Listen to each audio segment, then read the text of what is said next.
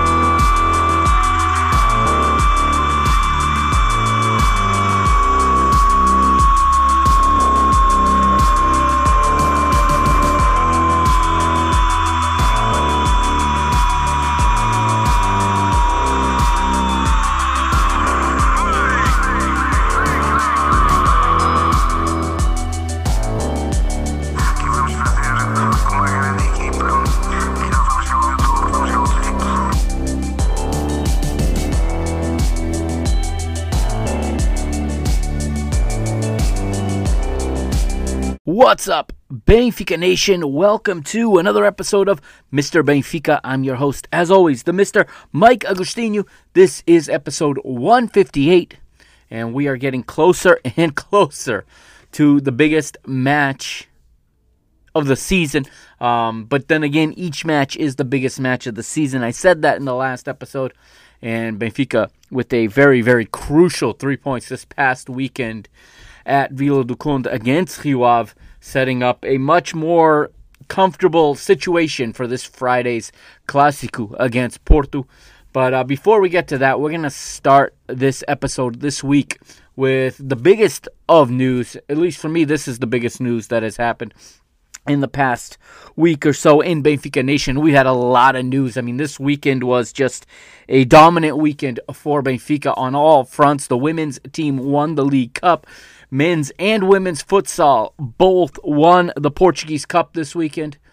Basketball crushed Sporting. And it was just a weekend of absolute Benfiquismo.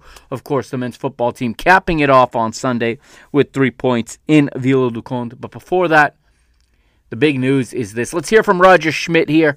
This was reported last Friday. What it means to you, this contract extension till 2026?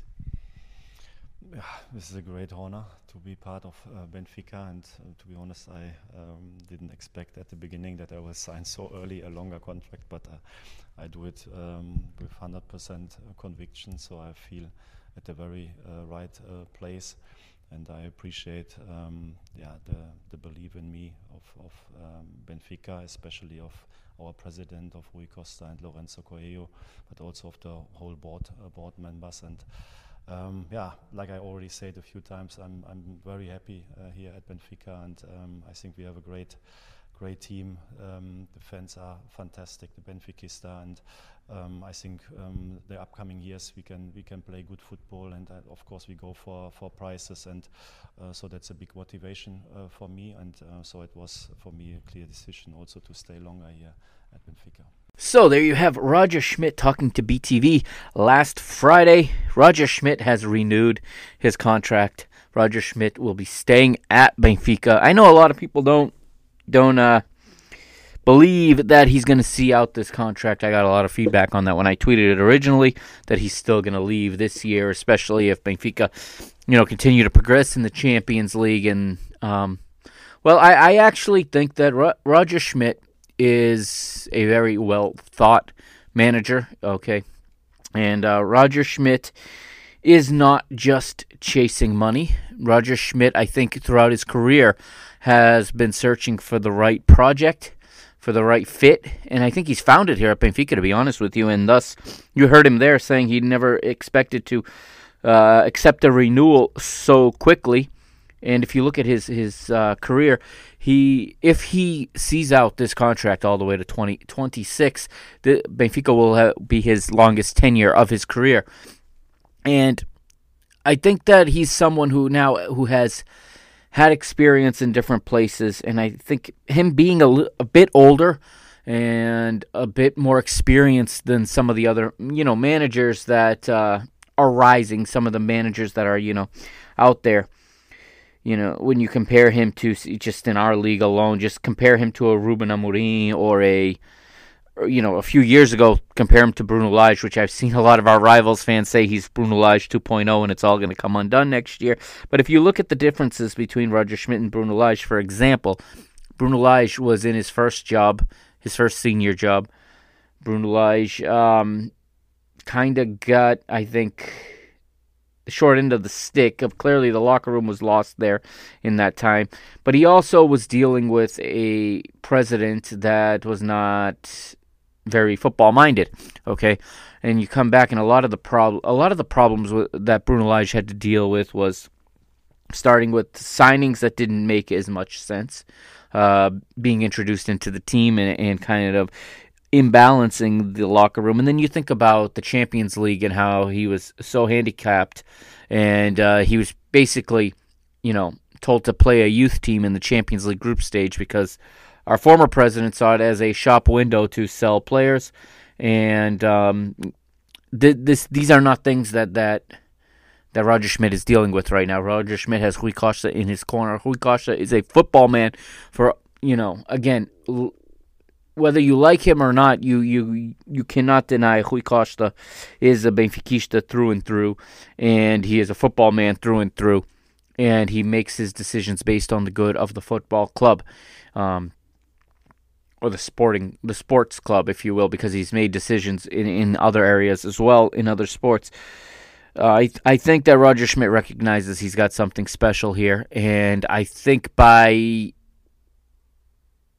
securing this signature for this renewal so early, Benfica have accomplished a couple of things.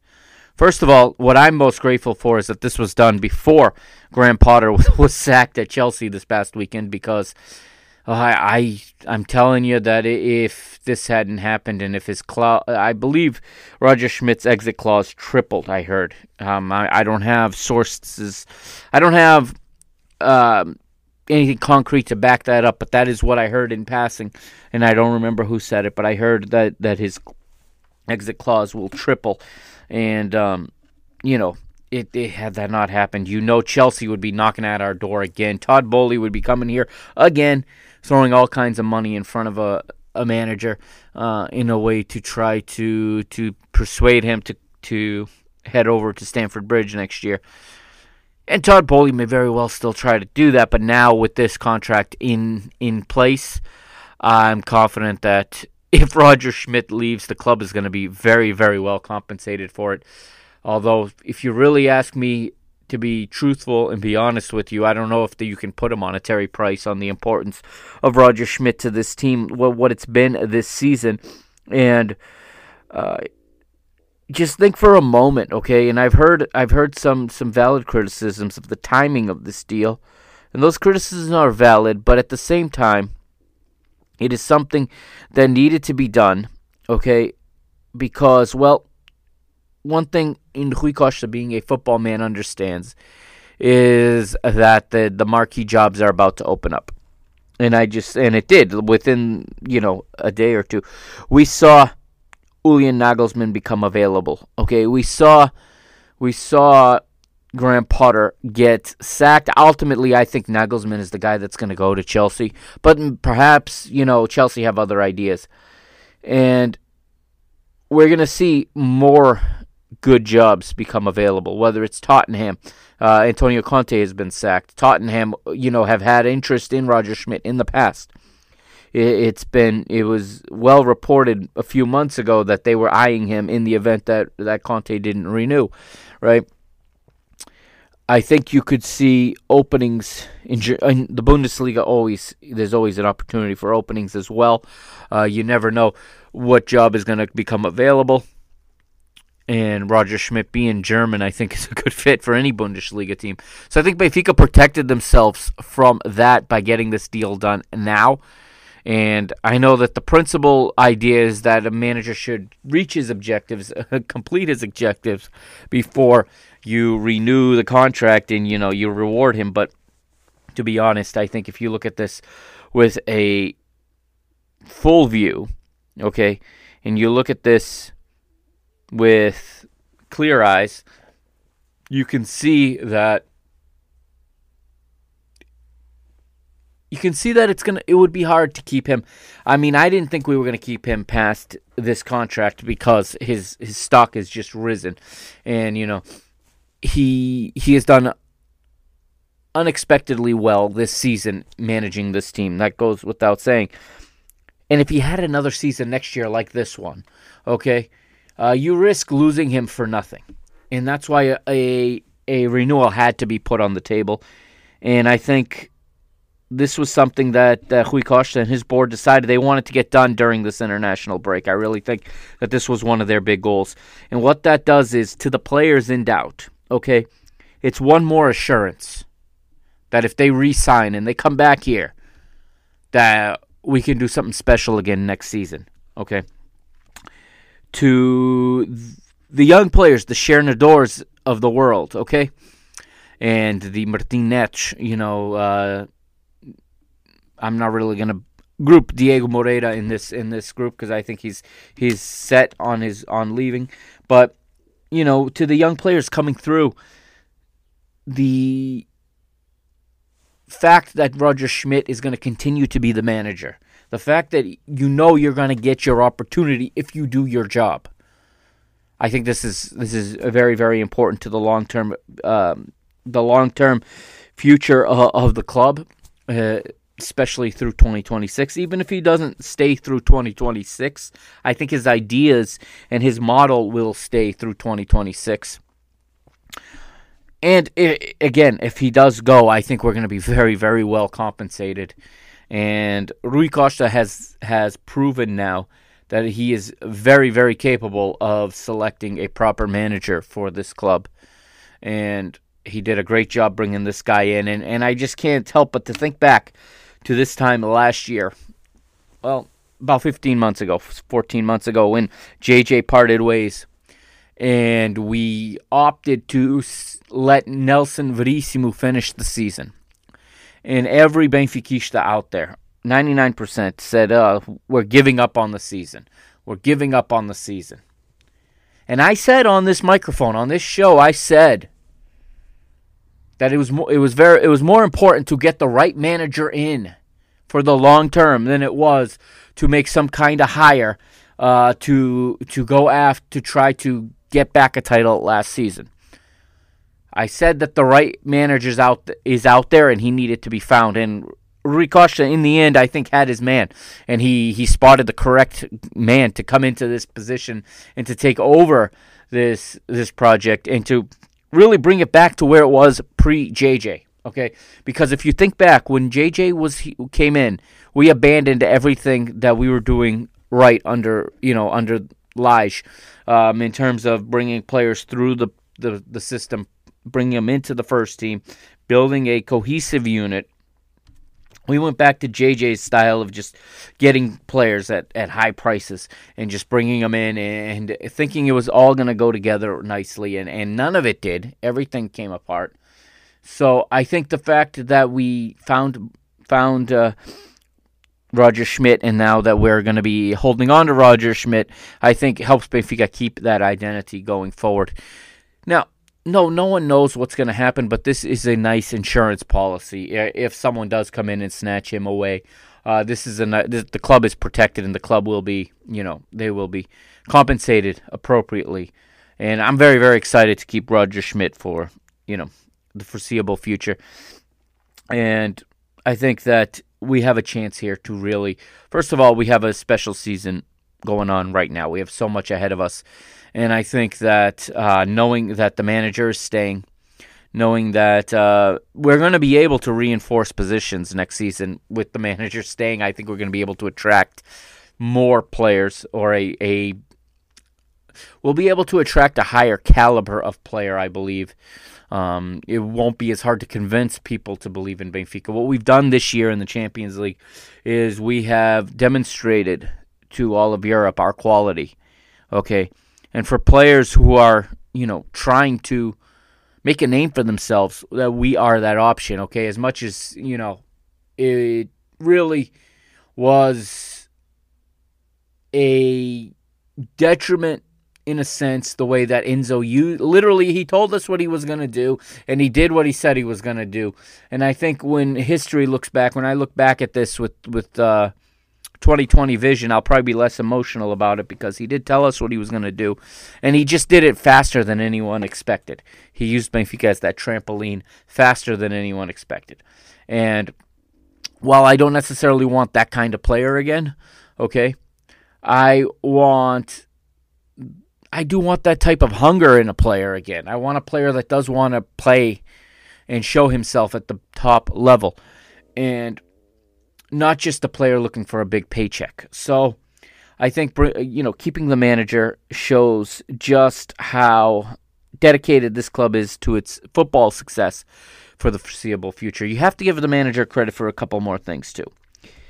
When the season was starting off, he faced a lot of doubts and a lot of critics from a lot of the non-believers out there, okay?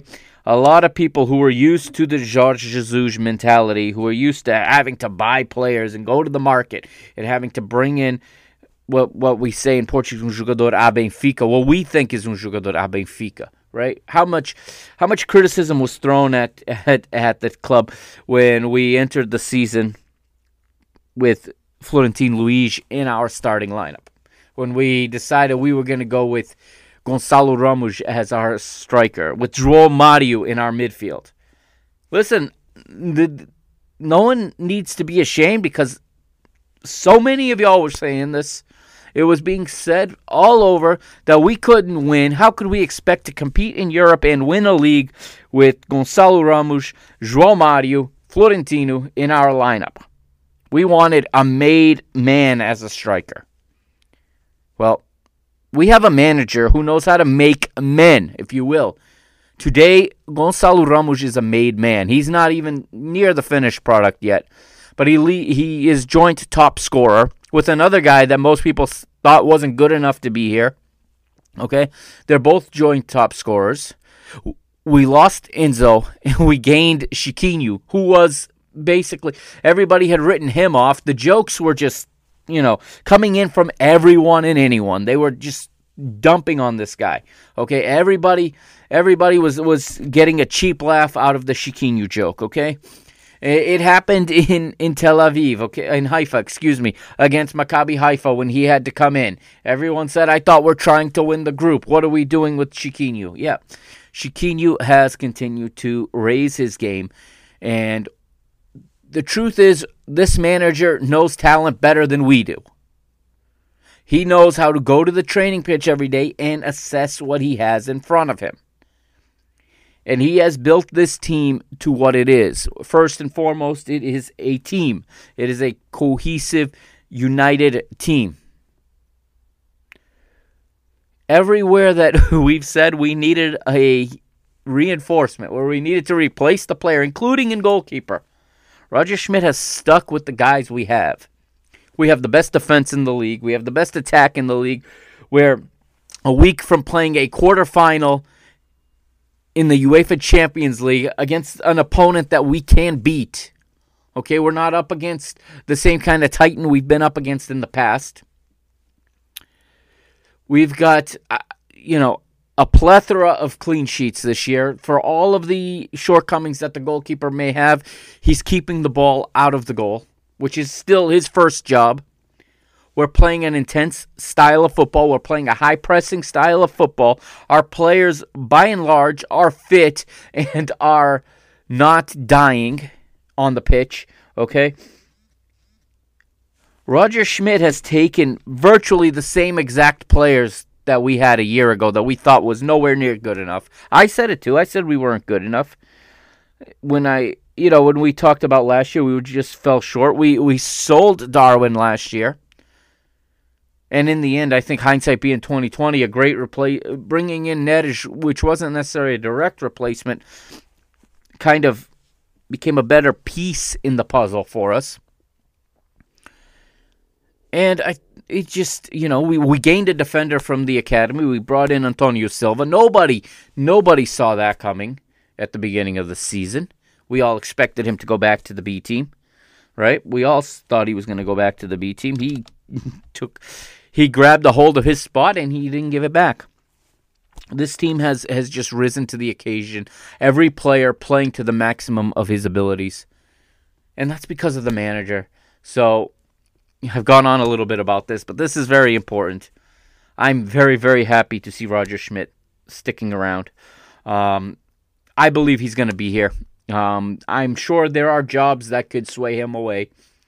There are projects that could sway him away. But if that happens, one, he's going to leave in a very dignified way. Two, we're going to be well compensated, okay? I'm just ecstatic. And this is out of the way going into these big matches that we have now. We got, as you know, we got the Clásico on Friday, and then we got Inter on Tuesday, and all of that's put out of the way. It's one less thing also that the press can try to throw shade on us for. Because without this renewal, Ujogu, whatever you want to call it, Record, we're going to start to come in and say Tottenham's linked with Roger Schmidt. Chelsea's linked with Roger Schmidt. Just continuing to try to throw that instability and trying to cause division in our locker room as they've tried to do all season. And once again, Benfica have been ahead of the press this year. They've been ahead of it. And, again, today there's a tweet coming out from that no-good Pedro Sepulveda about Grimaldo hasn't... He tweets that Grimaldo has already decided he's not renewing, and he hasn't told Benfica, but he told Pedro Sepulveda. Good for you, okay? Listen, if Grimaldo has been a great servant to this club, he has been here a long time, and has earned the right to leave if he wants to leave. He's also been a phenomenal professional all season, and if he plans to leave, it's not affecting his play on the pitch, nor his responsibility to this team at this time. It's just another Porto mole, because that's what Sepulveda is. Okay, it's just another ally, just trying to start something to disrupt this Benfica machine. And you know what? It's not going to happen. This team is focused. This team is on the precipice now of doing something extraordinary. And all of their efforts are just they're falling flat. All of their efforts to try to destabilize this team and trying to rock this boat are falling flat. And this is just another one. And we've taken one less away from them now that the manager has been renewed. Whatever will happen with Grimaldo, I have full confidence in this manager and in this president to find a suitable replacement. All right, I'm going to take a quick break. When we come back, we're going to talk about the Rio Ave match. All right, and we'll go from there. We got a lot to talk about in this episode. We got women's football as well, winning the League Cup this weekend in Aveiro. Another big crowd, almost 10,000 in the house in the Aveiro Municipal Stadium. That means that would have ranked like the third highest attendance in the Liga Portugal last weekend. So that attendance outdid almost every single match in the Portuguese league last weekend. So we will talk about that shortly. And also I'll try to touch on futsal because we did take home 2 cups, one in men's, one in women's futsal this week. And also just a few quick thoughts on the basketball team dunking on Sporting and beating them, taking back first place for the time being, as they continue to find their stride as we push towards the playoffs. All right, this is Mr. Benfica. I'm the Mr. Mike Agostinho. Follow me on Twitter at Mike Agostinho. That's at MikeAgostinho. Follow the show on Twitter at Benfica Mister, and also follow on Instagram at Mr. Benfica. I'll be right back with some recap of Benfica's win at Rio Ave this past Sunday.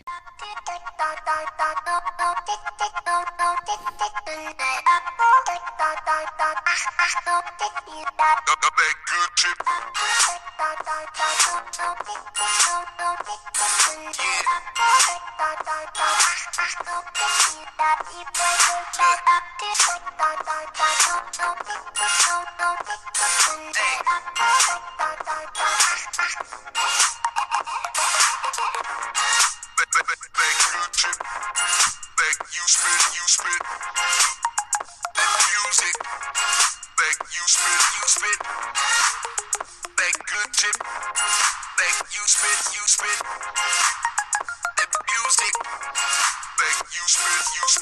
hate the music business, the way your bully's gifted.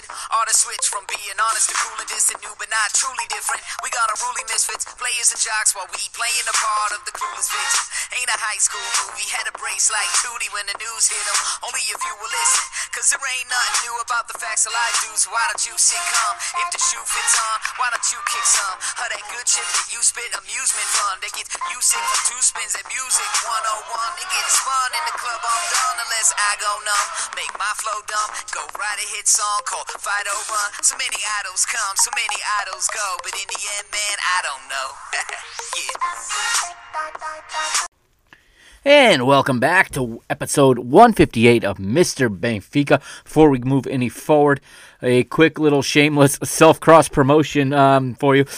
Be sure, the new episode of Parking the Bus is out. I put it out last night. I was up pretty late recording that, so please, if you're interested, head on over to the Parking the Bus podcast feed and download the latest episode. I cover the Women's Champions League quarterfinals, as well as MLS action, Liga MX action, and all of the major European leagues, as well as a few other things. And I rant a little bit, as I like to do. And there's some news items in there. If anyone's interested, I do appreciate the support. If you have a minute to just give it a download, put it through your player. You don't even have to listen to it. Just fast forward to the end and give me that listen. Shameless self-cross promotion, like I said there, trying to plug some of my other projects. But let's get into this one. It's round 26 of the Liga Portugal B-Win. We're at the so-called Estádio dos Arcos. It's hard to call it a stadium, a estádio, at this point. It's a stand. We're at the stand dos Arcos, if you want to be more fair. And I know I've been hammering this home lately for a while now. I get it, and it's probably getting old to some people. I know not everybody cares, but this is something that just gets on my nerves. And it's further agitated by again, the seemingly inevitable future of centralized television rights. And you saw in this match, what was that production worth on television? Who is going to pay to watch a match at a facility like this? They don't have any cameras on the crowd. You don't even know that people are there. It looks like a training match. You got mounds of dirt around the pitch. It's an embarrassment to the league. And then we're going to be funding these teams and giving them money. Why? So they can continue to not work on their stadium, so they can keep one stand open because nobody goes to watch them play. And to be fair, I feel the same way about matches at the Seychelles. Okay? One, you have to make tickets available. But in regard to the production of the match and the way it looks on television, I don't like when we see the B team or the women's team playing at the Seychelles either. The camera is always on the same side as the supporters, always on the same side as the fans. The stand behind the goal is always empty, and we're always looking at a construction fence with advertisements on it, okay? So to be fair, and I will be fair about this, I feel the same way about playing matches at the Seychelles. How hard is it to put some type of structure on the other side, behind the fence, whatever? Put some cameras there, so at least we're looking at a match with people in the stands. This is basic television 101. This is basic production. Anybody, when I used to shoot high school games, when I was a student, and I used to go cover games, whether it was football or it was field hockey, or I used to cover it all, baseball, it didn't matter. I looked for a place to put the camera where I could see fans. It's not rocket science. It is not rocket science. Especially for a professional production with multi-cameras, how after 2 years of that stand being knocked down and that capacity being reduced to a pitiful mark of the exact, I'll give you the exact total, the total capacity, okay? This one was a full house, and it was 4,134. Less than 5,000 seats at the Estádio dos Arcos, as they call it. It's hard to call it that when it is hardly a stadium. It's more of a single stand. Not to mention, and it's made its way around the social media too, the little Solverde lounge there in the southeast corner of the stadium. I actually went onto Google Maps, figured out which side of which side the stand was on. It's on the west side of the pitch. Okay, so the stand is on the west side, and then to the southeast, in the far corner, there's a stage with sofas and with lounge chairs where Solverde puts, apparently, according to the Fever Pitch podcast, according to João Gonçalves, those were YouTubers and influencers that Solverde gave that location to. What the hell is this? This is football without supporters. This is unacceptable for a first division in Europe that, again, wants to call itself a top six, which I think is laughable. That what you saw on your television on Sunday is a third world football facility. It's pathetic, it's embarrassing, and to be honest, the league should have more requirements than just on the pitch to be in the first division. I don't understand, why is Casa Pia unable to play at Panumanique when Rio Ave can play in that location, in Estádio dos Arcos? How bad must Panumanique be for Casa Pia to not be able to play their matches there when Rio Ave can play in this sorry excuse for a stadium? And again, you're going to put that on television, and then you want to centralize television rights and sell that. Sell that to who? Who is going to watch football there if it's not Benfica, Porto, or Sporting, or Braga going in there, or Vitória Guimarães, one of those five? Who is going to watch that other than the fans of the visiting team? The league has a real problem here. Before we get into this, look at the attendance for this match. Like I said, it was a full house of 4,134. Double the normal capacity for the average crowd for Rio Ave. Okay? This is a real problem. These stadiums are not professional level. In fact, it made its way around the world on Twitter, and let's see if I might be able to even find the tweet that someone said they watched the game in England. They watched the game in England on BT Sport, and I'm going to try to repeat what was said. It was quite funny what the commentator on BT Sport said about this stadium, and I'm quickly searching for this tweet. I think I have it here. And it was just an absolute joke. They called it a peculiar stadium, I believe, was what they called it. But again, it was retweeted by a lot of people. But just they said it was the most. Oh, where is it? Here it is. It's from Roger Mateus. Okay, he tweeted, "Estou a acompanhar o jogo na BT Sports." I'm watching the game on BT Sports. And then he goes on to say, "E descrevem o estádio como one of the most unconventional stadium we ever saw in a professional league." This is the image the Liga Portugal is transmitting to the rest of Europe and to the rest of the world. This is what we call Portuguese football. And then we want to come and complain that our teams are getting passed by the Dutch in the coefficient rating. Right now, we have Aroca sitting in a Europa Conference League spot for next season. And wait till that happens, because Aroca has a stadium capacity of 1,048. And they have an average, 1,666, okay? They have literally no fans. I'm all for small clubs, but then again, they're going to go to Europa Conference League and do what?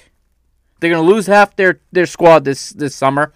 The coach is probably going to leave because he knows that he can't handle going to even to a round or two of knockout play, preliminary knockout stages in Europe.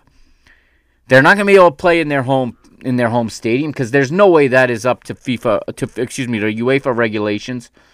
They're going to have to go play probably in Aveiro, where our women played this weekend, and there'll be 10 people there, and the fans of the supporters of their visitors. If you're a fan of this league and you care about the Portuguese league's coefficient, you need to be rooting wholeheartedly the rest of the season for Vitória Guimarães to get that spot over Aroca. Okay? Now, there's still an additional spot that's probably going to go to whichever one finishes in 6th. And Casa Pia is on the edge of that, too. And I actually want to see a good Casa Pia. I feel this is a historic club. But Casa Pia is moving next season. They're playing in another temporary home next season, and they're playing at the Restelo. And they're going to go into Europa Conference League if Aroca doesn't. I mean, it's not looking good for that 6th spot, and it is the last season we will have a 6th team playing in Europe. And it does not look good. And I can't understand, the fan base, critiquing the French league when our league looks like this. And our league has these type of attendance numbers, first of all. Santa Clara, last home match, 912. Yeah, they're getting relegated. They don't even believe in themselves. But 912. I'm going to get off this topic for now. We'll go over attendances at the end when we talk about the other games. But the point is, this stadium that this match was played in is an absolute disgrace to football. It's an embarrassment to Portuguese football. And they shouldn't be playing there. If Casa Pia has to go play at the Jamor or play at the Restelo, why is Rio Ave allowed to play in this stadium? They shouldn't be allowed to play there. End of story. Fix it or rent somebody else's pitch or go where you belong in the Liga 3. If that's the best facilities you have, demote yourself. Do like other teams have done. Restart in the lower level. Vitória Setúbal, with much better infrastructure, had to go down to the Liga 3 for financial irregularities, and apparently right now Rio Ave doesn't have that problem, so we can give them credit for that. But from a standpoint of facilities, they don't have first division facilities, and they should not be allowed to play in these stadiums. A crowd of 4,105. 5% is all they have to give Benfica. What does that come down to? I mean, that is not acceptable for a league that thinks that it is among Europe's elite. No, you have a couple teams in this league that punch above their weight, like I said, and that overinflate the league's coefficient rating. Okay, let's get into the teams now. Okay, with that said, let's start with Roger Schmidt's post-game comments. So let's start with there, and we'll work from there backwards. Okay, let's hear from the manager. He said this after the match.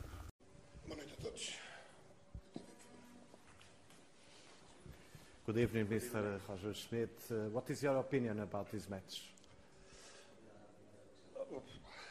I think it was a difficult match. We knew before that Rio Ave is a good team, especially at home. After national team break, of course, you lose always a little bit rhythm. And we saw it also today. Not all the players were on their top level, but that's something we expected. But at the end, big compliment for the team because you always get different tasks to win football games, especially away games. And today the task was to score and then to defend in a good way. So we knew also that they will try everything with long balls, with set pieces, and I think the team did it well. So I think they had not a lot of chances to score. We could do it a little bit easier. I think in the first half we had a lot of very good ball wins, a lot of very good transition moments. In the last weeks we used these moments in a very good way to score goals. Today we missed a little bit the last ball, the last touch, to use them better, to influence the game in a positive way. But at the end, I think we scored after halftime, and then we had to fight, and we did it very well. So compliment for the team.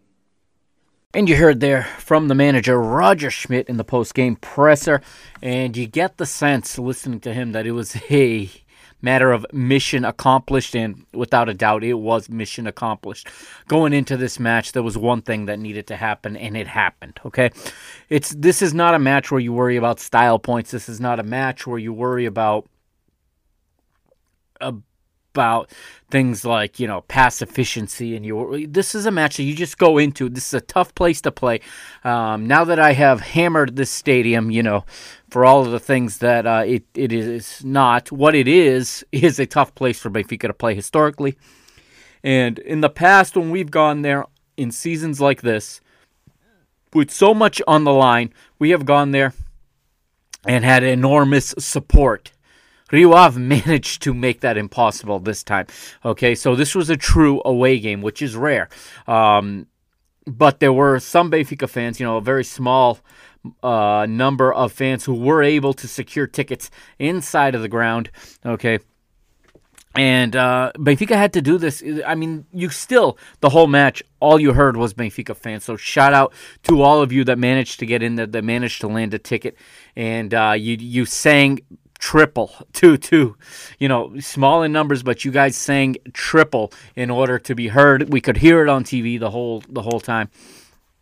And coming back off an international break, this has always been Benfica's Achilles heel, and I've always come I don't remember ever coming back from an international break doing this podcast and saying, man, we really came flying out of the gates coming back from the international break. No, we always come back a little bit disconnected, rhythms lost, and especially in the football that we play this season under this manager, it's so important to keep the rhythm. It's so important to keep to just keep the flow going, keep players familiar, keep that muscle memory clicking, and that's why you see Roger Schmidt substitute less frequently than other managers, okay?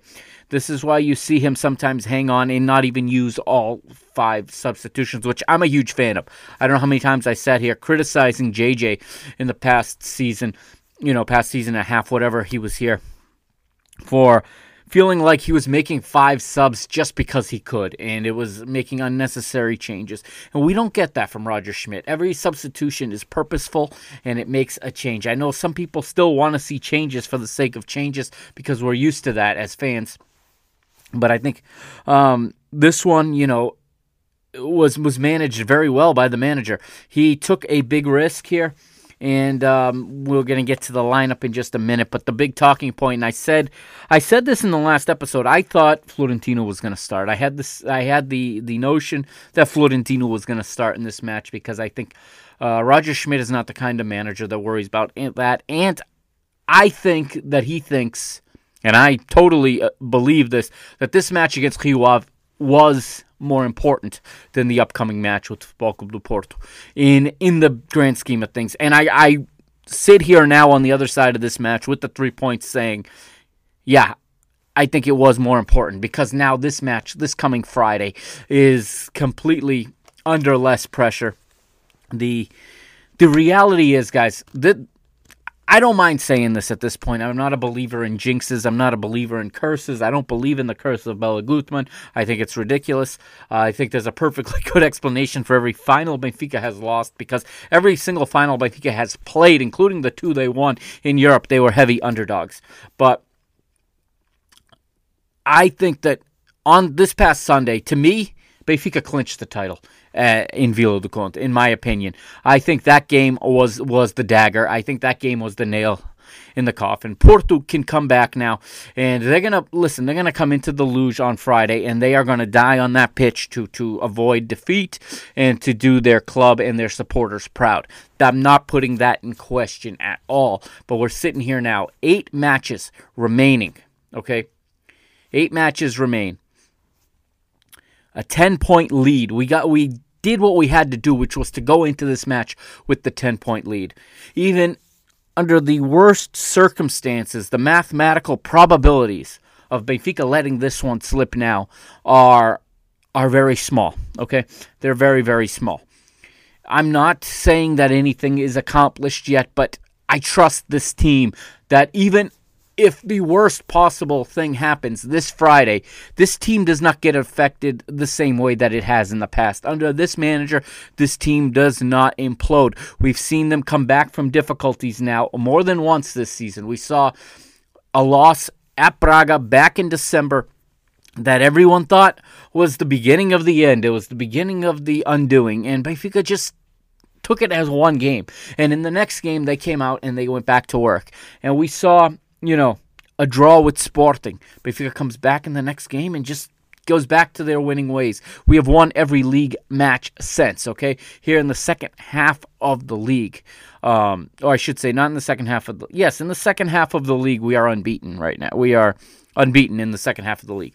But all of the points we dropped were in the first half of the season, okay? In this second half right now, from round 18 on, it is all wins. This match here at Rio Ave was our 10th straight win. And I'm not concerned with the mentality of this team or the mental strength of this team or the focus in this team for these final 8 matches. I said this last week that it was not 9 finals. It was simply 2 finals, okay? We got one out of the way. We got another one on Friday. But really, we go into this final ahead, basically, okay? And I think at the Luge, at home, with the support we're going to have, okay, Benfica's going to enter this match winning 1-0 mentally, okay? Porto is up against it. I don't believe that team believes in themselves at this point. I don't believe that their fans deep down believe they're going to come back and win this league. I think for them now it's about beating us in this match and going on to win the cup. That's where their focus is at right now. That's what they believe in. That's what their manager is showing in his body language, in his actions. They're saying all the right things, but they don't believe them anymore. You can see it. No, I don't want to let them come back in, obviously. I don't want this to get down to 7 points and then have a slip up and it all of a sudden is 5 going into the last 5 matches. That's not what I want to see either. But I really believe that if you look at the championship as, your phone when you charge it in and it's loading or charging, it's 80% of the way there now. And I think if we win on Friday, it's 99%, it's 95%, 99% complete at that point. And I think everyone would agree at that point. I think if 3 points come our way on Friday, that I don't think anyone's going to be holding back on the celebrations at that point. But really, this Rio Ave match for me was the most important match of the season, and I'm going to stick to that even after this upcoming match on Friday. I'm still going to come on this microphone, and if asked, the most important match of this season at this point is this Rio Ave match, because this puts us further away from them. This puts us in a much more comfortable position, and really, we're forcing them to make the first move in this match on Friday.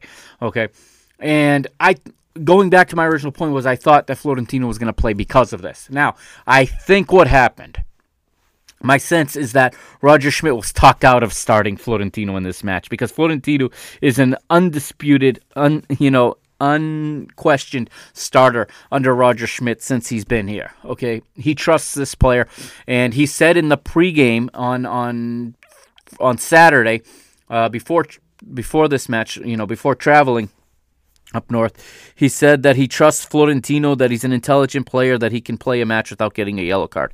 I think, honestly, Javi Garcia has a lot to do with talking to Roger and convincing him that it wasn't the best move to start Florentino. And here's why I think, after watching the match and, having been in discussions like this in a coaching staff, where you go into a match right before a very important match, and someone's on a yellow card that will see them suspended for the following match. And I've been in meetings where we've told guys to pick up that yellow so that they sit out, the suspension before the match that, is our target. And I've been in the meeting, prior to, in the week leading up to the match, and then on match day with the different managers I worked with, and we talked about, the risk and the reward.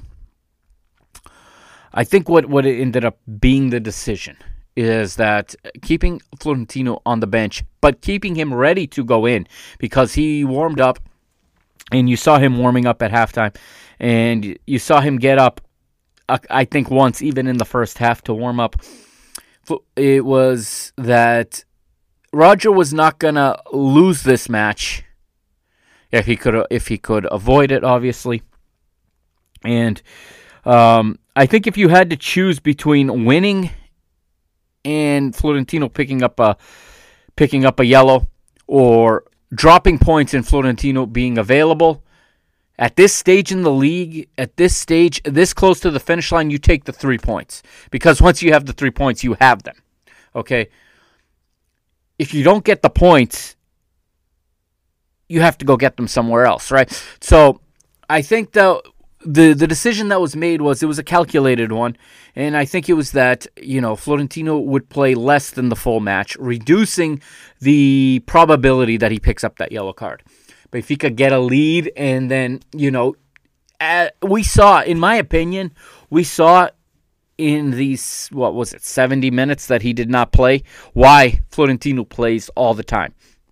Why he's undisputed and unquestioned a starter in this team. He came on in the 71st. So for 71 minutes, okay, we were the better side. We were creating chances, and if we had been efficient as we had been in previous matches, this game, he doesn't even need to come in this match. This match is a cakewalk.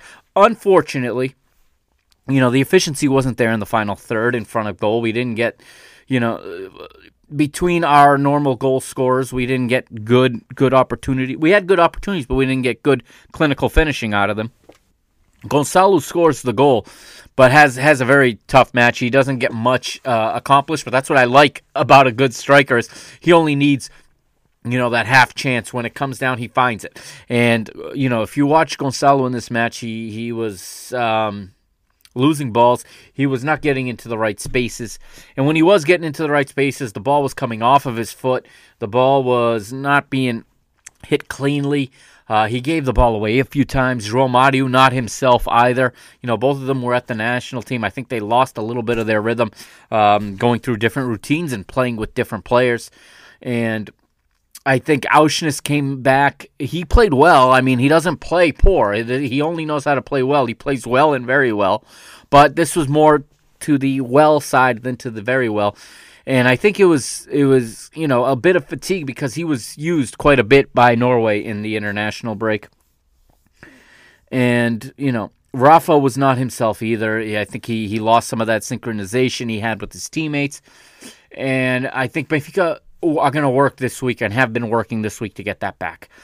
Porto are in the same boat, too, going into Friday's match. They did not look good at all against Portimonense. They haven't looked good at all for weeks. And I think that, when it comes to Friday, it's just going to be on the day. And we have more quality than them. So I'm confident in our team. But there were just things that were not coming off well. It looked like a team that had stopped playing for 2 weeks. Some guys had a break, and that's a good thing, because now we're making that final sprint to the finish line. If you look at this like a race, okay, we're at the final lap. And now this is the final lap here. It is April and May, okay? There are 8 matches to go, and there are 2 very important Champions League ties coming up in short term, right, in short order. And it's time to pick up the pace. We're not at the final sprint yet. We're not, we haven't turned the final corner, and we're not on that final straightaway yet. But we have gone into our final. The bell lap has rung, and we're going into that first turn in the lead. Okay, in the lead, and it's up to us now to just run our race and get there first. I think that the decision here in the end was obviously, it worked out, and it was a little bit risky, but I think it was a very calculated risk, and I think in the end the coaching staff got this one right. We got the best of both. Tino didn't pick up the card, and we got the 3 points. So with that said, let's go to the lineup. I know it's been a long episode already, and I'm just getting into the match now, but the lineup starting for Rio Ave. Their manager, Luís Freire, sends out a 3-4-3. Jonathan is the goalkeeper, the Brazilian goalkeeper. In the back, their 3 center back should say the three-man center back line. The right center back is Renato Pantalon, the Croatian, partnering with the Brazilian Aderlan Santos and another Brazilian, Patrick, as the back three. The wing backs, Costinha down the right and Fabio Ronaldo down the left. And the double pivot, it's two guys we know well, two guys, who wore our colors. One as a senior, the other as a youth player and as a B player.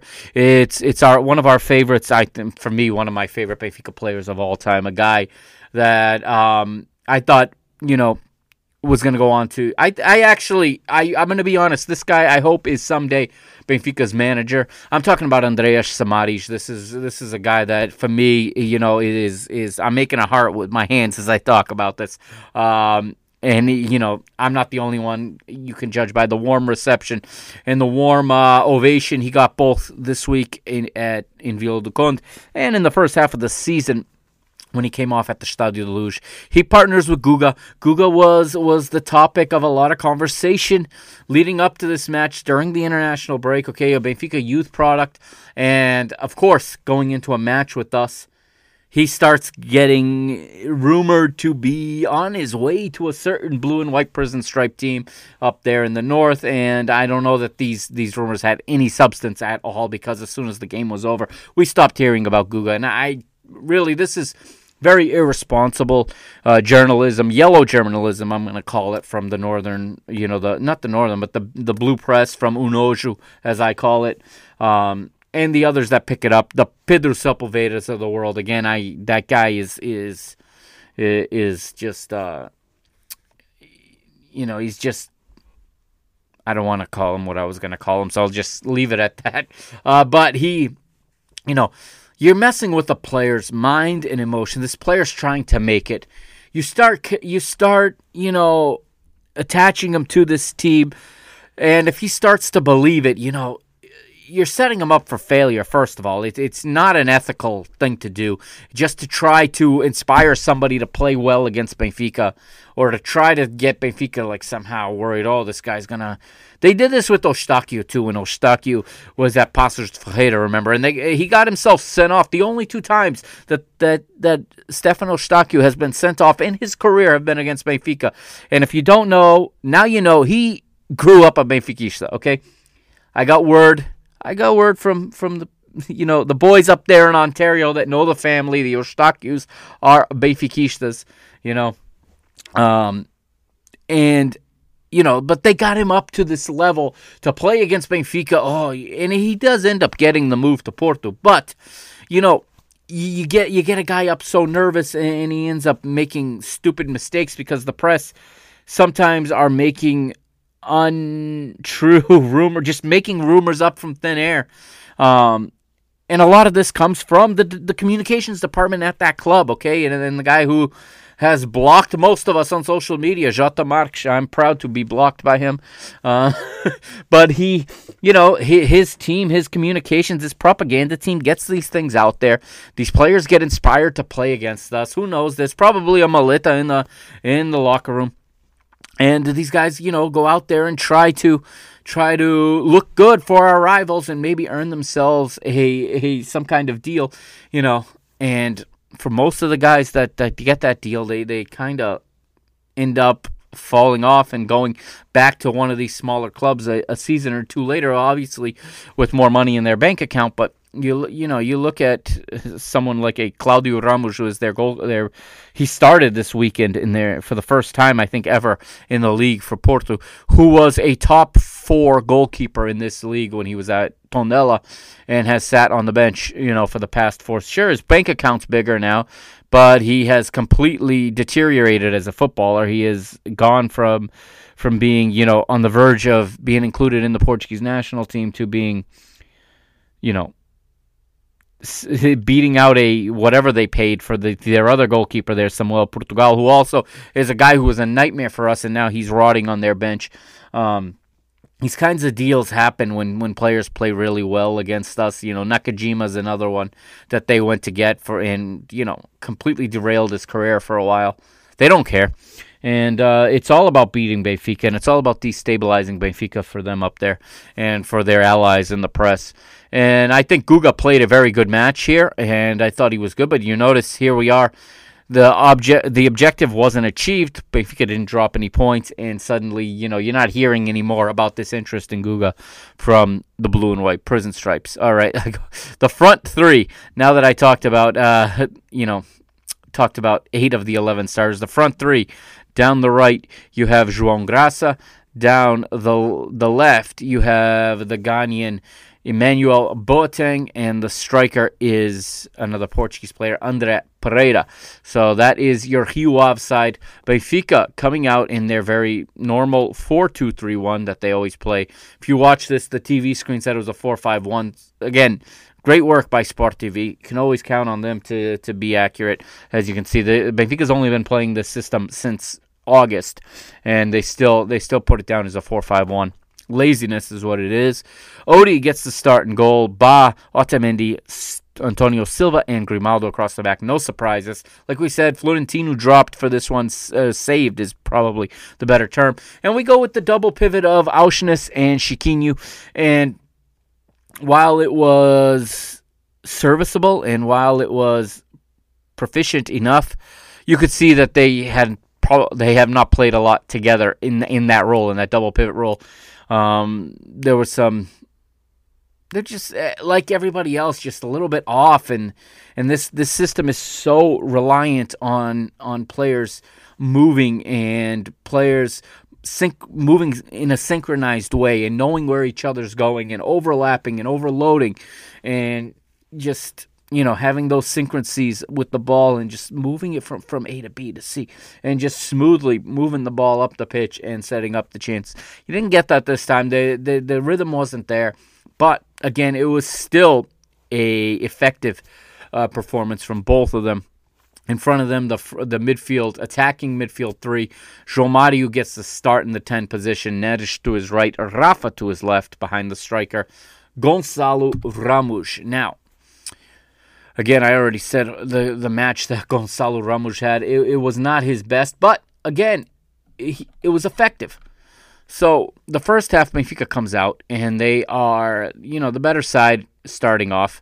And at no point really was I worried about this match. This is one thing that it continues with this team is at no point was I really starting to get nervous about this. Even at halftime, down 0-0, or not down, but level 0-0 at halftime. I think back to our last away match where I was watching on Goal TV, and Nino, calling the game for Goal TV in English, said that he was given a stat that Benfica had been I don't know how many games without scoring a first half goal on the road. And then as he finished that sentence, Gonçalo scored to break that streak. But I'm reminded of that, and so I'm not even worried that we're going into halftime at 0-0. And with this team, when we go into halftime, Roger says something. He says a few things. He makes a couple adjustments. I think, Javi Garcia and Jans Visling will talk to the players, and they've each got their couple of guys they're looking at. Javi talks mostly to the guys that don't speak English, while Jans speaks to the guys that do speak English. They're watching them, and they make a few adjustments. They tell them, hey, take a look, in that right center channel, that ball is there, Gonçalo's doing X, Y, and Z. It's pulling the two center backs apart, thread it through, whatever. They're telling them that. And they come out in the second half, and usually early in the second half, Benfica find the back of the goal. And this would be no different. Right off the start, essentially, the ball gets worked around a little bit.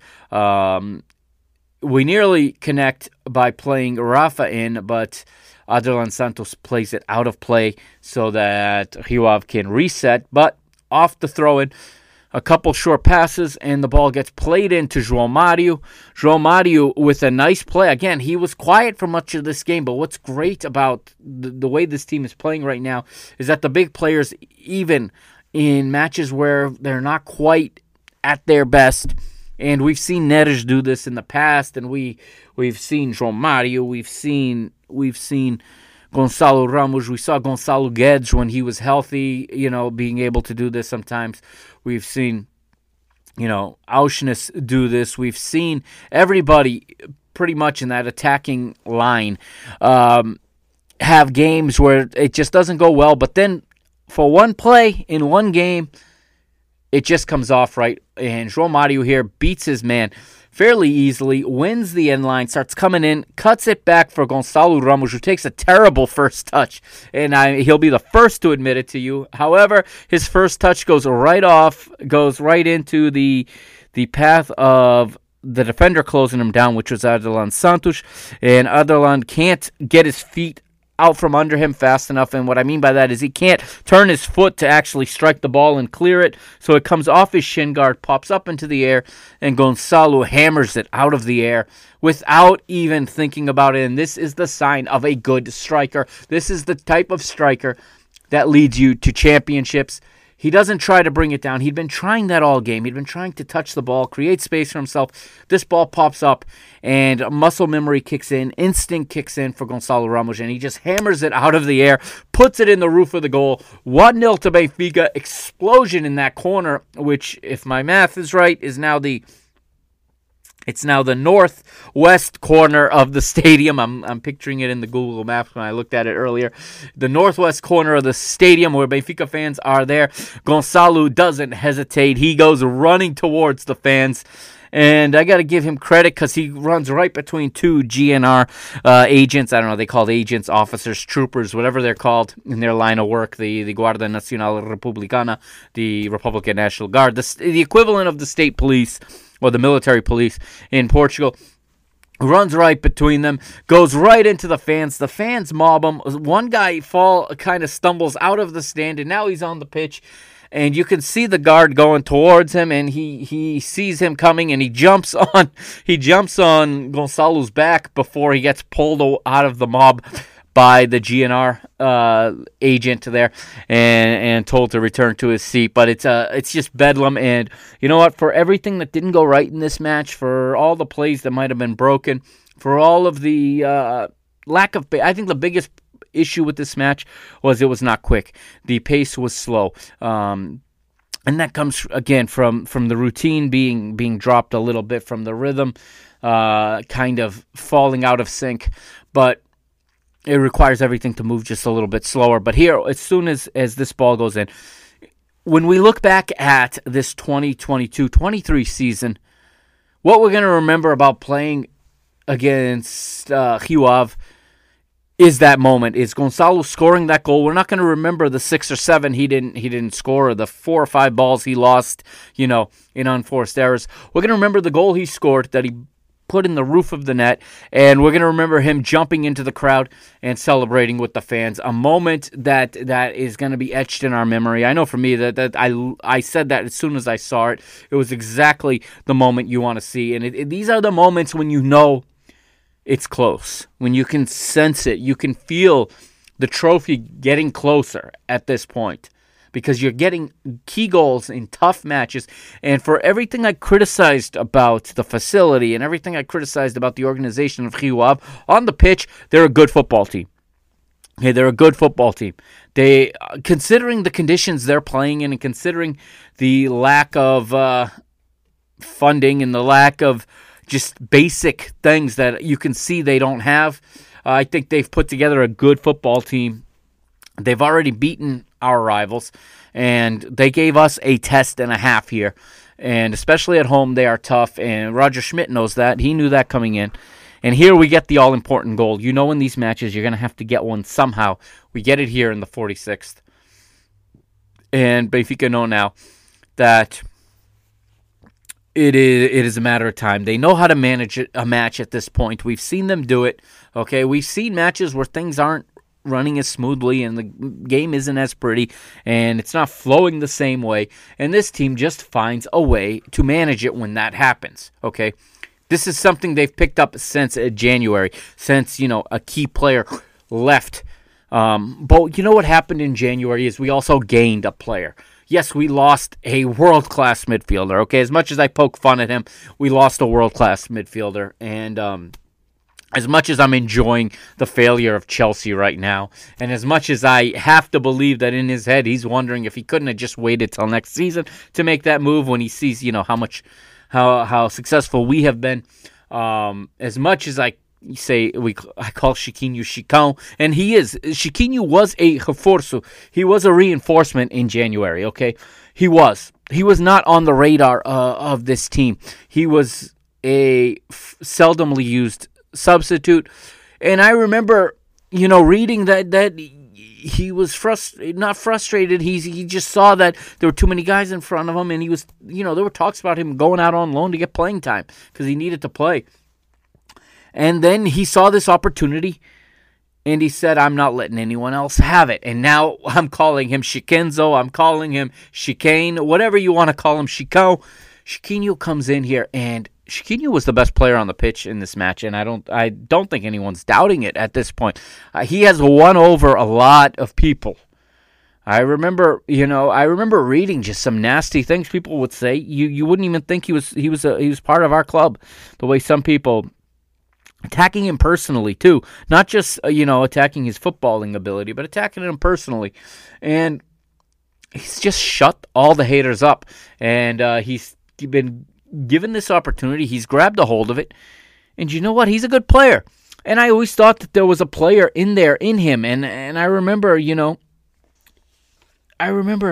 Bruno Lage calling him Chicão and saying that in there was a player. There was issues in adjustment, and he was being played out of position, and he wasn't quite combining well with his teammates. Well, here we are, 3 years later. This guy, he went on loan last year, if my memory serves me correct, and it didn't go incredibly well. I'm going to pull up his profile right now here, and I'm pretty sure that he went on loan. He went to, so last February he went to Turkey to play for Giresunspor, and at Giresunspor he played 13 times. He actually had 4 goals so I shouldn't say that it wasn't a good loan. He went to Turkey and he scored 4 goals last spring, while our ship was sinking back here. Aside from the memorable run in the Champions League last season, domestically our ship was sinking, but clearly he refound some of his form there.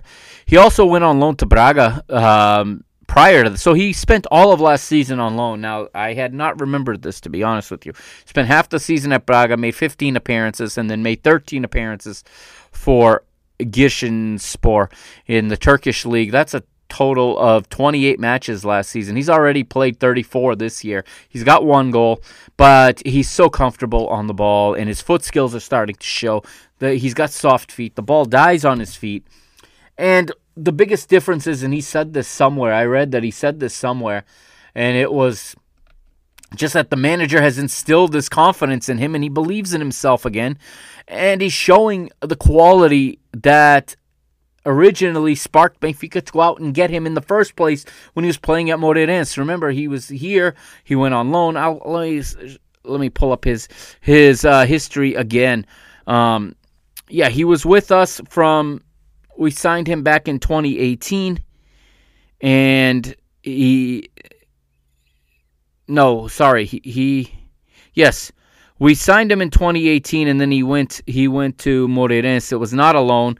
He was in and out right away after having spent the previous season at Académica, and that was on a loan. I think that loan was we loaned him to Académica, and then he moved on a permanent to Moreirense, and 1 season later we brought him back. At Moreirense, he played in 37 matches and scored 9 goals.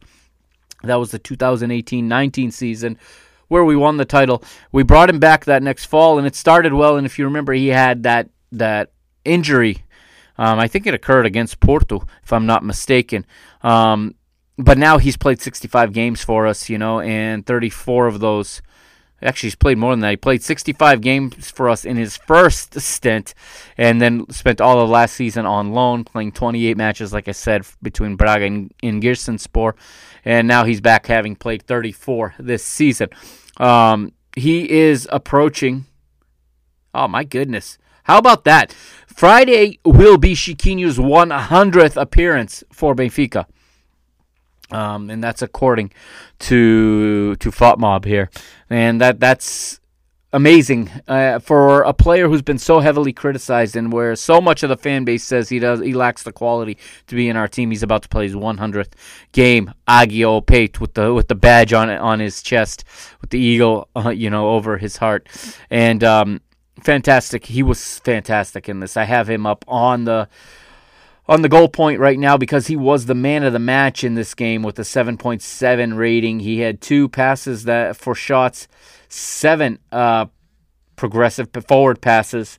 He drew 3 progressive drives, forward drives, I guess is how progressive is being used here. He suffered 4 fouls. He drew 4 fouls, but my favorite stat here, 6 defensive actions in the opponent's midfield. This is a very good number for him. He's not Florentino. He doesn't play the position the way Florentino does. But between him and Auschwitz, from the defensive side of the ball, I think they did a good job for much of the game. Okay, for the hour and a little over an hour that they were out there. Benfica does start to lose the midfield here. And that's why Roger says at that point, up 1-0, we can't drop these points now. He sends on Florentino, and, the 3 points are more important than avoiding the yellow card at this point. This is at least the way I'm looking at this match. This is, in my experience, how coaches would be looking if you're chasing the title. When you're chasing the title, points are what you need, okay? You have points in your hand, you can't let them slip. Okay, at this point, it's a race to get a certain number of points. And that's why Florentino comes on. Florentino comes on here after a series of substitutions. Like I said, we see Guga and we see Samaric come off for Chihuahua, and we see Vitor Gomes and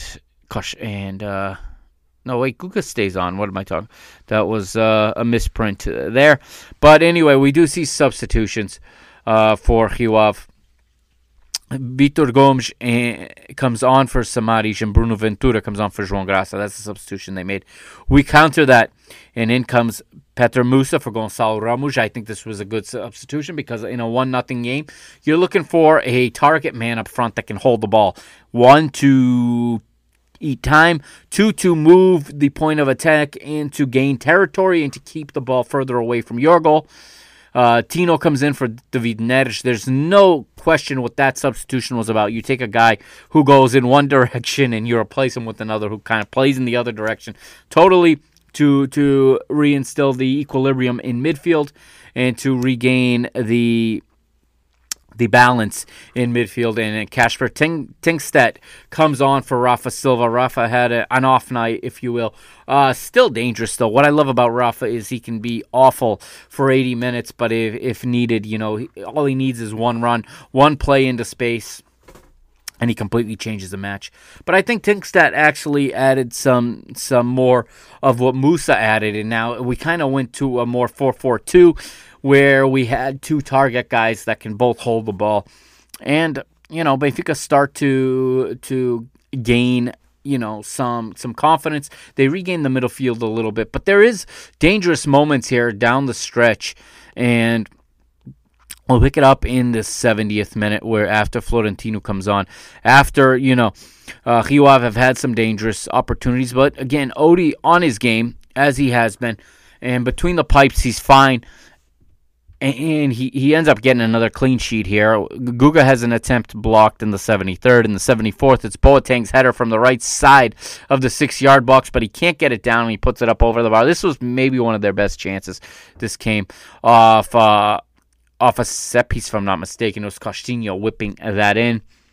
A few minutes later, it's an offside. Patrick William tries a through ball, but Boateng is offside. That's when Tingstedt comes in the 80th. We see a pair of substitutions from Chihuahua again. Savio Alves replaces Patrick, and Hernani replaces Boateng, as well as Paulo Vitor replacing Castillo. So we get an attempt a little bit against the run of play. I mean, this game was controlled for the most part, but still, we gave up more opportunities, I felt, in this match than we normally do. But Tingstedt gets an opportunity here. on the right side of the box, saved in the bottom right corner by Jonathan. He was sent in by Ba. There's talks of Ba, in a penalty that should have been called against him. Honestly, watching the match in the first watch, I didn't even notice it. They didn't show a replay. The commentators didn't mention it. It shows up on social media after the fact, and that's just kind of the way it goes in the Tugal. But yeah, it looked like it could have been. I will admit that is typically called a penalty in Portugal. However, there was a play just right after at the other end that should have gone to us. These were not failures by the referee, in my opinion. This was the VAR that failed to call the referee to the monitor, but they failed for both teams equally. So it's just an incompetency overall there. But fortunately for us, it was an even incompetency. But it is what it is, and this has happened all season. Teams have had their fair share of this, so it's not like it's not like all of a sudden, our rivals have never had this benefit of the doubt before. 85th minute and 86th. It's Adelan Santos with another dangerous header from the left side of the box, but again, he can't get it down. He puts it high into the left. Guga sent the cross in. This was on the set piece situation. This is the one I was probably thinking about earlier. But Benfica see it through. It's a little nerve-wracking, but not really. I just trust this team to see out results now. And we see them just play to the end. Tino doesn't pick up the booking, and Benfica win 1-0, and that's all they need to win in this match. This was a match where it was about 3 points and nothing else, and they got that done.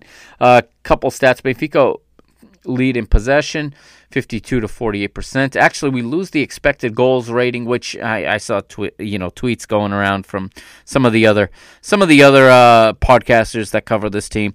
And I enjoy, interacting with all of them. And someone said, expected goals means nothing.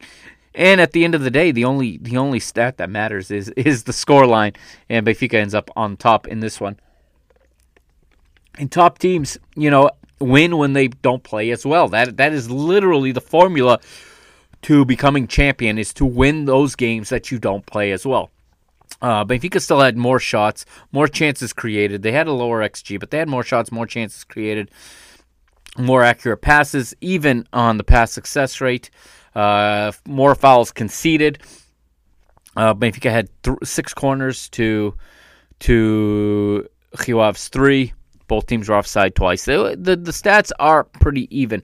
Looking at the goal point then, and let's look at the ratings here for this one. Before we move on to the women's team, we have the ratings starting with Rio Ave. Their man of the match was Guga, earning a 6.1 rating. They have a team rating of 5.44. Like I said, they have a nearly 1 point. They actually have a little bit lower of an XG on a goal point than they do on FOTMOB, but not by much. Benfica, overperformed their XG to an extent. Benfica's team rating on goal point is 6.46, so almost an entire point higher than Rio Ave's.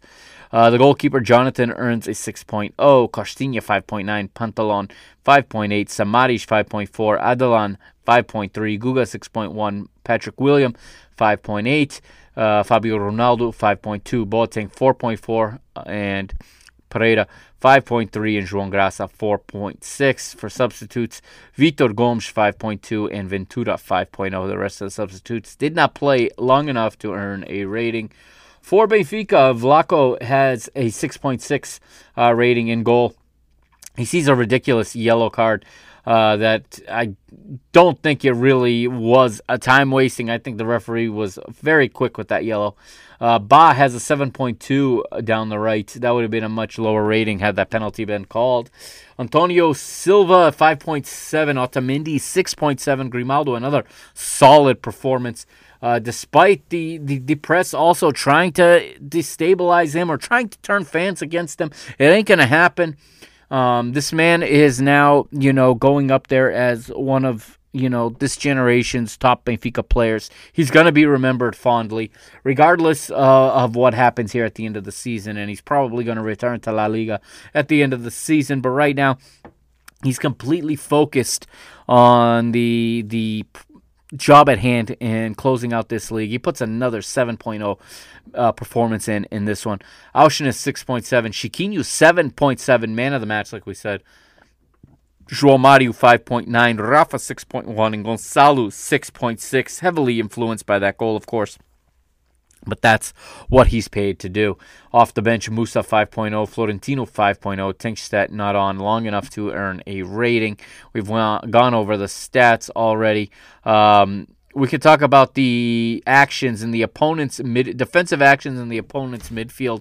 I talked about it, what Chiquinho earned. As a team, Benfica had 26 defensive actions in the opponent's midfield. We're still pressing. Even when everything's not going right, we are still making life very difficult for our opponents. We're going to have to win that stat on Friday. No question about it.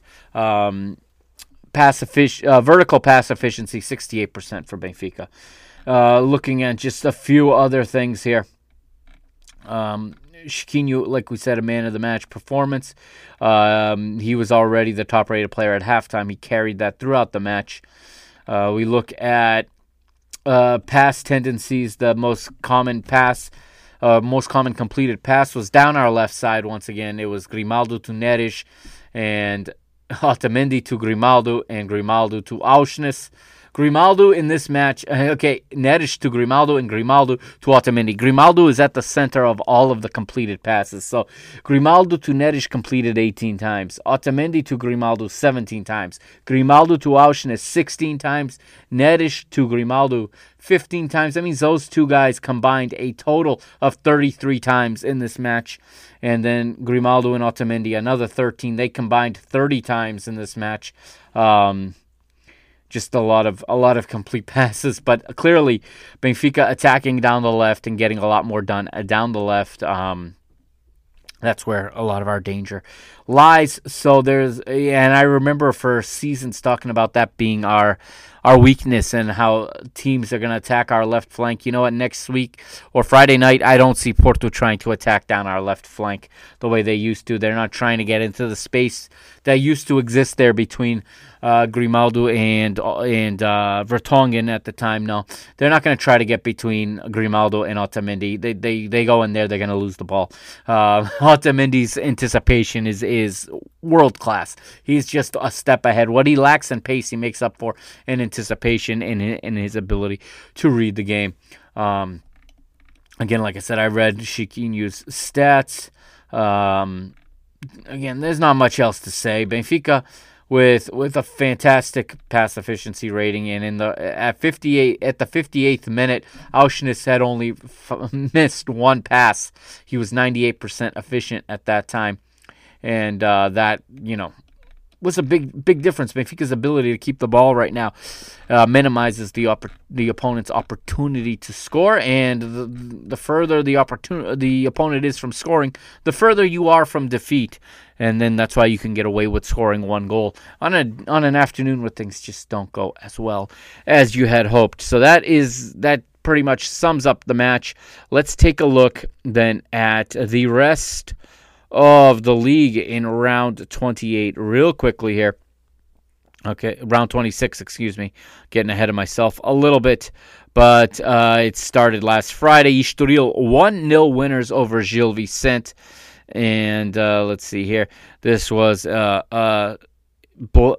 just a attendance to write home, about 1,612 at the Estádio António Coimbra de Mota in Estoril. Vizela 3-1 winners over Casa Pia. 3,000 in attendance for that one, as Vizela get 3 more points. Big one. This was a big match, and I wanted to watch it. Unfortunately, our league's media partners don't show this match nowhere. This league needs an over-the-top streaming. Listen, there needs to be a place, and I think part of what I think this league needs to do, and I continue to go off topic and make this episode longer and longer, but what this league really needs, honestly, they need to, these lesser matches that people aren't watching and that their partners don't want to put on television, like this one I thought was a good match, and I wanted to see this. They think, Sport TV thinks only in terms of Portugal and of eyes there. Everything else they kind of just don't worry about.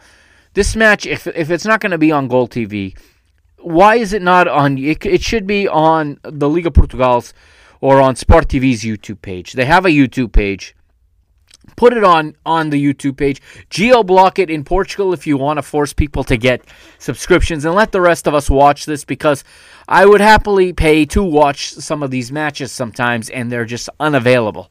All right, and then illegal streams throughout the history of my soccer viewing career have lost me far too many computers and tablets and phones that have been infected with viruses from watching illegal streams. So I don't go there. But Vitória Guimarães and Paços de Ferreira play to a 0-0 draw. This is a little bit. This was a match that I thought could have gone this way. And these two teams, not to say that they're even, but Paços is picking up points as they're fighting to stay alive. Guimarães is very good at home, 14,784, in attendance. It's only 50% of their capacity, but still it is way better than just about anybody else. This one finishes 0-0, a crucial point, I think, for Paços de Ferreira, and 2 points lost for Vitória Guimarães in that battle for 5th place, which slots Aroca into that position. We'll get to them in a minute. Sporting win against an absolutely hopeless Santa Clara side, 3-0 at the Alvalade. They get 31,603 for that one. Chaves lose 2-1 after to Braga. Braga take the lead from Yuri Medeiros in the 16th. Juninho, he levels for the Flaviense in the 42nd, but then Abel Ruiz puts Braga ahead, puts the Bishops ahead, and they continue to put their pressure on Porto. Braga eyeing second place. They win 2-1. Marítimo in front of a full house, another 9,700 and change. Pick up a huge victory, and I had started to write Marítimo off. But you know what? When you have support, and Santa Clara fans should take this as an example. When you have the support of a region, the way Marítimo does, you can pull your team out of these holes. Marítimo win 4-2 at the Barreiros over Boa Vista. 3 crucial points, and now out of the bottom two. When you pair that with Paços de Ferreira's dropped 2 points in Guimarães. And then we know Benfica 1-0 winners at Rio Ave. Porto win 1-0 over Portimonense. Maybe I should call them Portimonense in what was a little more than a friendly. Fabio Cardoso with the goal there in the 30th minute. And then Monday's match, Famalicão versus Aroca. And Aroca, they win 1-0 on the road. Credit to them. Again, my issue is not with them as a team on the football pitch. My issue with them is all the things around the club and the structure and the facilities, the infrastructure, that this is a team that this league may be sending to Europe, and it's 4,030 in attendance in Famalicão. So those are your results in round 26. In round 27, here we go. Santa Clara hosting Vizela, Benfica hosting Porto, as you know, and Boa Vista hosting Guimarães. Those are all on Friday, on Good Friday. Benfica's kickoff is 1 p.m. Eastern time here on the East Coast of the United States, 6 p.m. Portuguese time. Saturday, Aroca host Marítimo, Paços de Ferreira host Famalicão, Portimonense host Rio Ave, and Braga host Estoril. Sunday, Easter Sunday, we have a mid-afternoon match here in the United States, 6 p.m. local time in Portugal. Casa Pia welcomes Sporting to the Jamor. And then on Monday, the round closes out with Gil Vicente hosting Chaves. Here's your table going into round 27. Benfica, top of the league, 71 points. Porto, 61 points. Braga, 59. Sporting, 54. In fifth right now, Aroca, as we said, 41 points. Same number of points as Vitória Guimarães, but they have the tiebreaker at the moment. In seventh, 3 points behind them is Casa Pia, and 3 points behind Casa Pia is Vizela in eighth, and then Rio Ave ninth with 33 points, same as 10th place Famalicão. In 11th, Chaves, 32 points. 12th is Boa Vista with 30. 13th, Gil Vicente also on 30 points, and then there's a little bit more of a drop. And now perhaps these are some of the teams that may have to worry about relegation if they don't get points in the next couple of matches. I'm talking about Portimonense in 14th on 26 points only. They're 7 points ahead of Marítimo right now, who are in the playoff spot.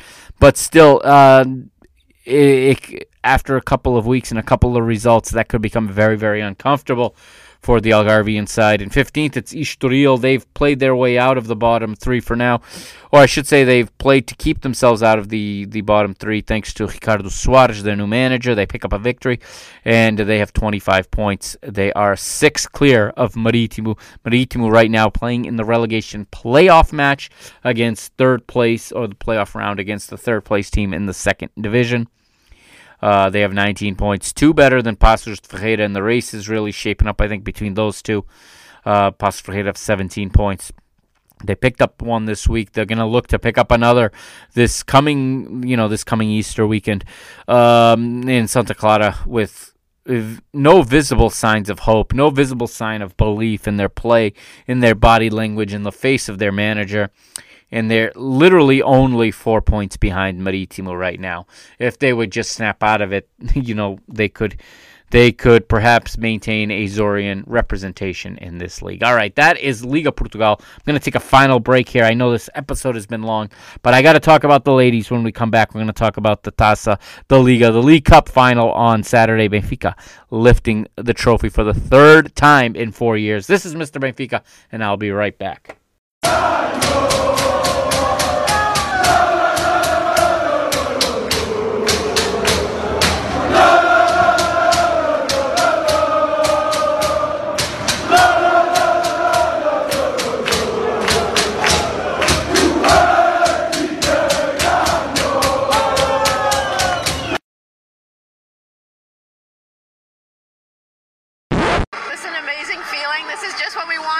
Into an international break. We wanted to bring it Taça, and the support we had here today was top. There's no comparison to this atmosphere.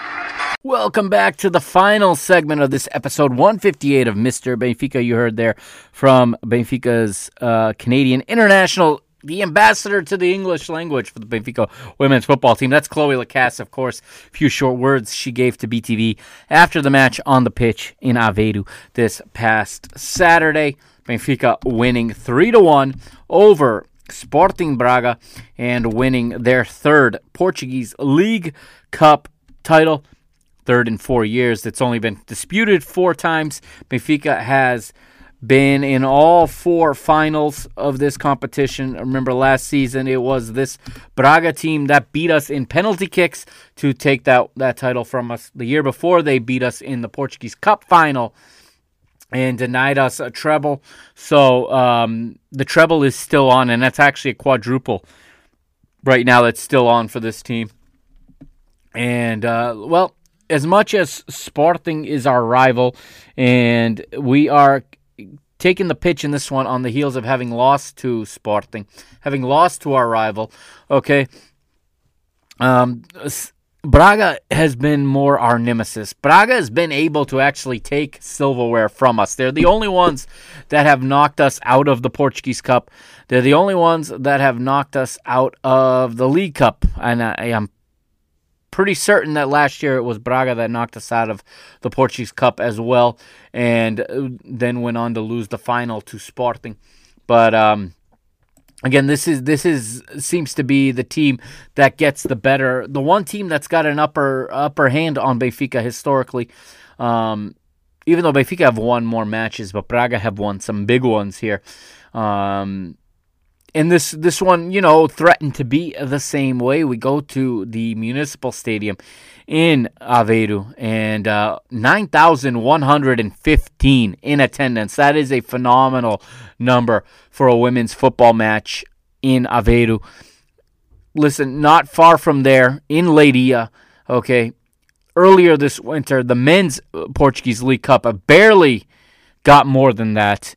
And the only reason they got more than that is because there were so many comp tickets to the men's League Cup final. The Liga de Clubes, or the Liga Portugal as it's called now, handed out so many comp tickets, so many free tickets to their media partners, to their business partners, to their sponsors. And that's what the whole League Cup exists for. So it was kind of an artificial 15,000 that was in Leiria earlier this year. This is a 9,115 paid attendance And this is a fantastic job by the Benfica Nation for getting into the stadium here for this one and to support our team. You only heard Benfica fans all match long. They really, and this team, these fans picked this team up when there was doubt. It looked like, and again, this match took place during my work day on Saturday, so I was working while I was watching it, and it was actually a busy Saturday morning for me here in the United States when this was going on. I was in my office here working in my home office, and I had one screen on this match. I had another one on Benfica's men's basketball game, and then I tweeted that once again BTV crashed this weekend on Fubo TV. And Fubo TV is a phenomenal service. I have had it for almost 10 years now, almost since it launched, and I've not had any issues with it. This is only with BTV, so I don't put any of this on Fubo. But again, I was unable to watch the basketball games, but luckily I pay more than I should, and I subscribe to the Portuguese Basketball Federation's app, and I'm able to watch all of the basketball games there. So I had the Portuguese basketball, I had Benfica Sporting in basketball, and I had this Braga Benfica in women's soccer on the other screen, while somewhat still attentive to my work. Braga looking to take another trophy from Benfica, like we said. They were in their alternate gold strip, while Benfica were playing in the home kits, the red and white. For Braga, in goal, it's Patricia Moraes, and last year she just saved everything we put on net. And she had another phenomenal match. She was listen to this, they awarded a goalkeeper of the game award in addition to the player of the game award. But she earned it. I mean, she was fantastic for Braga in this one. And I've been critical of her in the past, sometimes with the national team. But in this match and against Benfica, she's good, although she had some crucial mistakes that helped Benfica out here. The rest of the starting 11 for Braga: Tanya Rodrigues, Anouk Decker, Leah Lewis, and Paige Almendares, 2 Americans. The captain is Dolores Silva, the holding midfielder, who is also the captain for the Portuguese national team. Spaniard Laura Casanovas partners with her in the midfield. Ana Ruth, Beatriz Fonseca, Carolina Mendes, the former Sporting player, and the Canadian Caroline Kerr are the 11, round out the 11 for Braga, and for their manager Gonçalo Nunes. Benfica go with Ruth Costa in goal. In the back, the back three that we've been seeing as of late: Ana Saisa, Carol Costa, and Lucia Alves, with Catarina Amado. And actually, I think maybe they did play with 4. Now that I think of it, looking at it, it was more of a back 4. Although it does often function into a back 3 with Catarina Amado kind of moving forward because Benfica sees so much of the ball. But Catarina Amado on the right, Lucia Alves on the left, Ana Saisa and Carol Costa in the center of the defense. Ana Vitória, interestingly enough, gets moved into the number 6 role that normally is occupied by the captain, Pauleta. Of course, Pauleta had season-ending knee surgery last week or 2 weeks ago, just before this last international. Was it during the international? No, it was about 2 weeks ago. It was just before the Sporting game. That's when it happened, and she lost the rest of her season. And of course, I lost any hope that national team manager Francisco Neto gained the courage to call her into the national team, because she's a dual citizen now. She is a Portuguese citizen, and for a federation that has no problem calling the Otavios of the world, I don't know how you don't call a Pauleta into the national team. I know she plays the same position as the captain, and she would displace the captain, but do you want to go to the World Cup and have a good World Cup? Pauleta should have been in that national team at this point. However, it's a moot point now because she's got several months of rehab now to rebuild now her surgically repaired knee. Ana Vitória slid into her spot, and Filipa Patão did say post-match in her interview that is where Ana Vitória plays in the Brazilian national team, so she's very, very comfortable in that role, and that's where we went with. And then in front of her, in the center mid positions, we had a more attacking. It's a 4-3-3 is actually how this plays out with Andrea Norton and Kika Nazarea in front of her, and then the front three, just a powerful front three, our best three in my opinion. Nicole Raisla in the number 9 position with Chloe and Jessica playing off her to each side. This is a very strong Benfica team. And Benfica dominate from the start. I mean, there is no... Again, if Benfica don't come into this match on the heels of a loss against Sporting, in a match they dominated, okay? And again, they dominate this one, but, you lose a match that you dominate, and you now have that doubt in your mind that it's going to happen again. And it starts off good enough, and I mean, Benfica start hitting the bar. Patricio Moraes starts making phenomenal saves. They had another one cleared off the line by a defender, and I just had to tweet that the ball just wouldn't go in, and as I hit send, Benfica lose possession in midfield. It is played up the pitch, and Casanovas, I believe, is the player who plays in a just brilliant ball between Saisa and Carol. It was played in behind Carol, but in front of Ana Saisa with a run by Caroline Keher, who gets into the space, gets the opportunity. And, first she hits the bar. She gets 2 opportunities. And the first one, she gets in and she hits the bar. Braga gets almost an identical opportunity just a minute later, and in the 35th, Caroline Keher puts Braga ahead 1-0, and Twitter blew up. There's quite a group of people I kind of communicate with, or if I'm not actively, tweeting with them, I'm reading their tweets and their conversations with each other during the women's matches. And there's another group that someone added me to that I enjoy. Is like 65 Benfica people in it. And literally my phone goes off 24 hours a day. There's always someone commenting in that group. But, right away the negativity sets in, and this is the Benfiquismo in us that we do become very, very doomsday-ish very quickly. And you see, without any hesitation, people start calling for Rua Filipa, calling for sacking the manager who's won almost every competition she's ever entered with this team. And and I think it's just part of the Portuguese viewpoint of the game, and that they're so quick to call for the sacking of managers, and they believe that the cycle has finished. But I don't subscribe to that. I respectfully disagree. I'll criticize the manager when she makes certain decisions. There's decisions that I don't agree with, and that's one thing. But I don't think sacking the manager who's got a system going, who's been running this program now for 2.5 years successfully, I don't think that's in any way the answer, or I should say 1.5 years now. And she's won 2 titles, and she is, within 2 fairly easy victories of winning a 3rd title for this team, a 3rd championship, I should say. Here she is competing for another League Cup, and it's not Filipa Paton's fault that the ball hits the bar when we walk in alone, or when Jessica walks in, beats the goalkeeper, and it hits the post, or it's cleared off the line.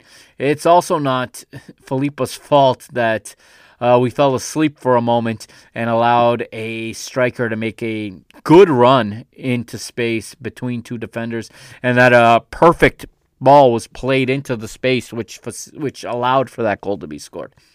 But Benfica didn't panic. This team didn't panic. They keep pushing forward, getting more opportunities. I thought maybe they were trying to be a little too cute with it in the penalty area.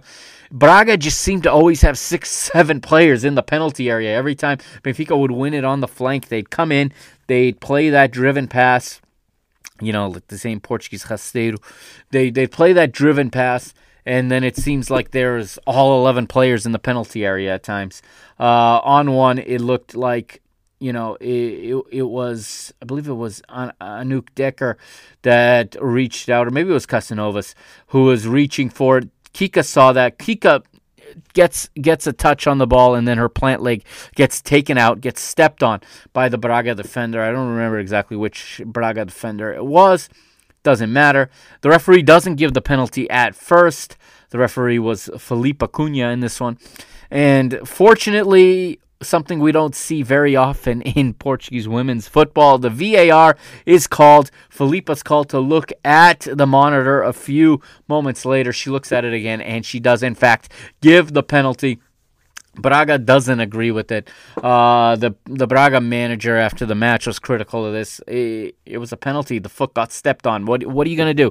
This is something that is called consistently week in and week out in Portugal. Whether it's in men's football, women's football, first division, second division, it's just something that is called consistently. And I thought that Nicole was going to take the penalty. I feel like she's the best penalty taker. However, Carol Costa steps up, and she has scored a high-pressure penalty already this year. She scored the goal that landed Portugal in the Women's World Cup just a short while ago, last month, if I'm not mistaken, in which she stepped up in like the 90th plus 6 and buried a penalty that sent Portugal to the World Cup. She steps up on this one, and she looks confident, takes a deep breath, moves, approaches the ball and hits it hard, but doesn't get it in the corner enough.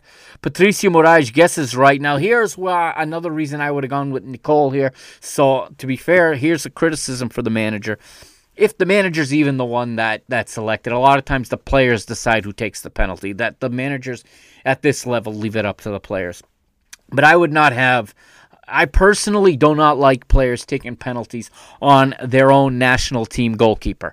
And you have Patricia, and the commentator, Alexandre Alfonso, on Canal 11 pointed to it. She's not just her national team teammate. They were teammates at Sporting 2 years back because Carol played for Sporting up until she joined Benfica, our first season in the first division. She had played for Sporting for a number of years before that. And Patricia Moraes is the former goalkeeper at Sporting, and they know each other, and I think the advantage goes to the goalkeeper all the time in that situation. But Carol steps up, Patricia guesses right, reads it right, however you want to look at it, and it looked like it missed. It looked like a save.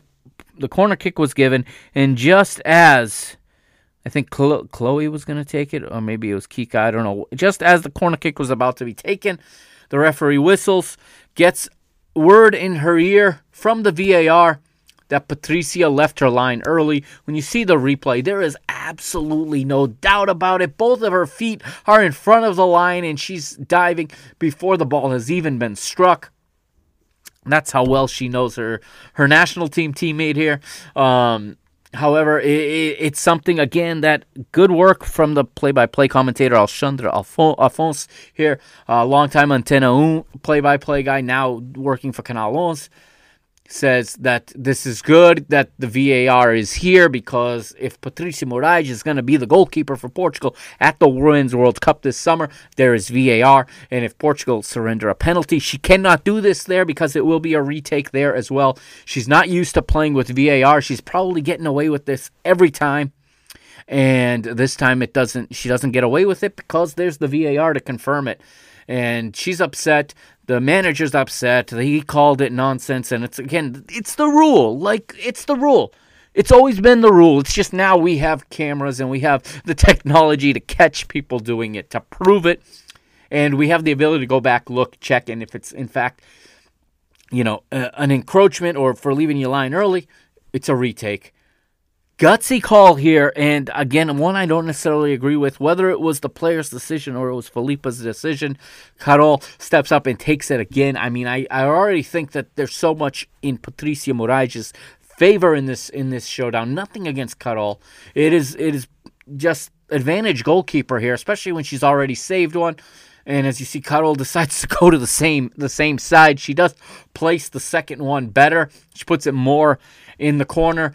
And it kind of goes underneath Patricia Moraes. She doesn't get down low quick enough to save it. She guesses right. And to be quite honest, she leaves her line early again.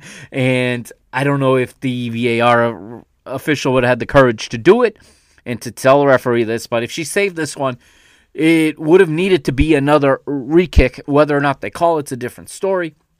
Anyhow, Benfica draw level right at halftime at the 45th minute, and the crowd is back in it. Carol is psyched. She has redeemed herself. Benfica go in not 0-0, but 1-1. They go in level and full of confidence for the second half. I'm full of confidence at this point because we were pushing Braga back so far. I think they knew they had limited opportunities to materialize a goal, and they scored on their limited opportunities, and I don't think they believed they had many left. I don't believe that Benfica thought that they had, I think Benfica knew they were gonna be controlling the match in the second half, and it didn't take too long. In the 66th minute, the goal of the season, perhaps. Now, I tweeted this out, and I think I'm going to pen this tweet just for everyone to watch. Well, after you listen to this, go to my Twitter, at Mike Agostino. That's at MikeAgostinho. I'll try to remember to pen this tweet. This is a play where the ball is played in, okay? It's a diagonal ball driven in. Somebody heads it across, if I remember correctly. No, what happens is, I remember now, it was Braga's, if I'm not mistaken, it was Dolores. No, it might not have been Dolores. It was, let me see, I'm looking at here. It was Vanessa Marques who had just come on. That's who it was. So Braga subbed on Vanessa Marques, another national team player, for let's see, Jolina Almani replaced Dolores Silva, and Vanessa Marques replaced Carolina Mendes. So it's her first touch, and she goes to play a ball back to her center back. She overhits it, and she plays Chloe in on a break, if I'm not mistaken. Chloe gets a touch, plays it to Kika. Kika, instead of... Yeah, she plays it into Kika. Kika, instead of trying to poke the ball on goal that probably would have been saved from a well-positioned Patricia Moraes, Kika pulls it back with her right foot to her left foot. Heel flicks it all in one movement as she spins. In the process, Patricia Moraes slides right through Kika. We could have had shouts for another penalty, to be completely honest with you, because Kika gets completely taken out on this play. If her play didn't completely, work like a T and just flick the ball right into the path of Nicole Reisler. Nicole just opens her foot and calmly pushes the ball into the open goal. Benfica take the lead. I popped for this one. I was shouting down here in my home office, and I'm shouting golaço, and I'm shouting esta miúda joga tanto, talking about Kika, of course. This girl plays so much, joga bué, and I could not believe what I had just seen. Absolutely brilliant bit of creativity to be able to do that in such a quick process, without even thinking about it. This girl is world class. I mean, what a footballer we have here in our team, and really, just, I think she's going to shine at the World Cup. She's going to be Portugal's shining star. There's no question. And she just brilliantly sets up Nicole here. And Benfica take the lead. And Benfica continue to press forward. 83rd minute. Nicole will score again. A goal that the referee originally called back for a handball that didn't happen. Nicole takes a shot. Patricia saves it, but it jumps up, hits her in the face, and then goes in off her face. Handball was called. Good thing VAR was in effect in this one, because to be honest with you, without it, we may have lost this one 1-0 as well without the VAR. Not because we don't deserve the goals, but because the referee would not have made the right call, and that's why VAR exists. But yeah, after reviewing the goal stands. Nicole scores. She had already been subbed off. This is what was funny. She'd been subbed off as Christy Uchebe had come on to solidify the midfield a little bit. And she runs back on the pitch. She's lucky she doesn't get booked for this. When the goal is given to her, she leaves the bench, comes back onto the pitch, and celebrates with her teammates. The referee forgives it. We still see a couple more substitutions. In addition to Christie, we see Anna Gaspar, the German, who was brought in January. And we see Marta Sintra, the Brazilian, come on. They replace Chloe and Kika, excuse me. And then in the 90th +4, Andrea Norton is substituted for Andrea Fria. Wonder what happened here with Andrea Fria down the stretch. She was playing so well earlier this season. I remember I raved so much about her evolution as a player. And now she's actually been demoted in the national team, too. In the last call-up, she was moved to the U23 team. She's still very young, and this team is very good. And, I mean, you bring in an Andrea Norton who is, is a midfielder that could easily play in a higher league. She's living her dream playing for Benfica. She's a Benfiquista, finally getting the chance. She's playing against her former team here. She leaves to an ovation. Andrea Faria comes on. And the match will end, and we get in the final moments a nice gesture here from Filipa, sending on Silvia Rebelo. She's actually technically our captain. Just has played very little this season, and to be honest, Francisco Neto continues to carry her in the national team more as a token for what she's done than for what she's doing now. I'm not going to judge that here on this space. She's our captain along with Pauleta. So she comes on in the final moments, and she replaces Ana Saisa, who has largely replaced her, much younger center back. And she gets a few last moments. She's been the captain the past 2 seasons. That's lifted the trophy for us, and she gets to get a run out on the pitch and beyond the pitch for the final whistle. Felipe Acuna, the referee, blows her whistle for full time. Benfica win 3-1, like we said. They win the cup. They lift the cup. Best part, on the way home that night, I tweeted this as well, or I retweeted it. The girls' bus stopped at the Casa do Benfica in Vila Franca de Xira, and they were greeted by celebrating fans, by the Benfiquistas there, the sócios at the Casa in Vila Franca de Xira, and they had a great celebration. There were flares, there were horns honking, there was singing, chanting. This video of Kika, always the life of the party. Man, this girl has Benfica in her veins. There is no question. Kika, her parents are my nominee for parent of the decade for raising this girl, raising this Benfiquista, who is now, embodying everything that we are as a fan base. She embodies it on the pitch for us. And you can see the fan base just continuing to support this team and just continuing to get behind this team. It's a wave, and it continues to grow, and I like it. There's more and more people talking to me about this Benfica women's team every match, every year, and the success breeds success, and I hope this continues for a long, long time. I hope that Benfica go on to just dominate this league for many years. It's going to, in the long run, people think that's bad for the game. That's going to be good for the game. That's going to grow the women's game in Portugal much more than if Benfica struggle, especially in these early stages as the game is really starting to get some momentum. A strong Benfica that can continue to go to the Champions League year after year, get closer and closer to maybe competing for a spot in the quarterfinals soon. We're only a couple of players away from that, to be perfectly honest with you. I think we're literally a world-class goalkeeper away from competing to be in the quarterfinals. I watched the quarterfinals last week. I watched all 4 matches. I watched all 8 matches of the quarterfinals. We're not that far behind. What we need is a goalkeeper that, when things don't go right, is going to save us. We had that with Leticia. If we still had Leticia, I hate to do this, but because she left for whatever reason, but if we still had Leticia, we might be playing in these quarterfinals. Maybe not this year because the group was so tough, but there are teams there that we match up with. And, Ruth Costa getting her chance here to be Benfica's goalie. I think she should be Portugal's goalie. I said that when she was the goalkeeper at Famalicão. I said that when she was the goalkeeper at Sporting Braga. Before that, Francisco Neto just continues to see her as the number 3. Of course, he was sitting there with Monica Jorge and with Rui Costa and with Salvador at this match, and he saw the goalie he tends to stick with play a fantastic match, so it's not going to get easier for her. But Hopefully she keeps doing the right things, and her opportunity will come.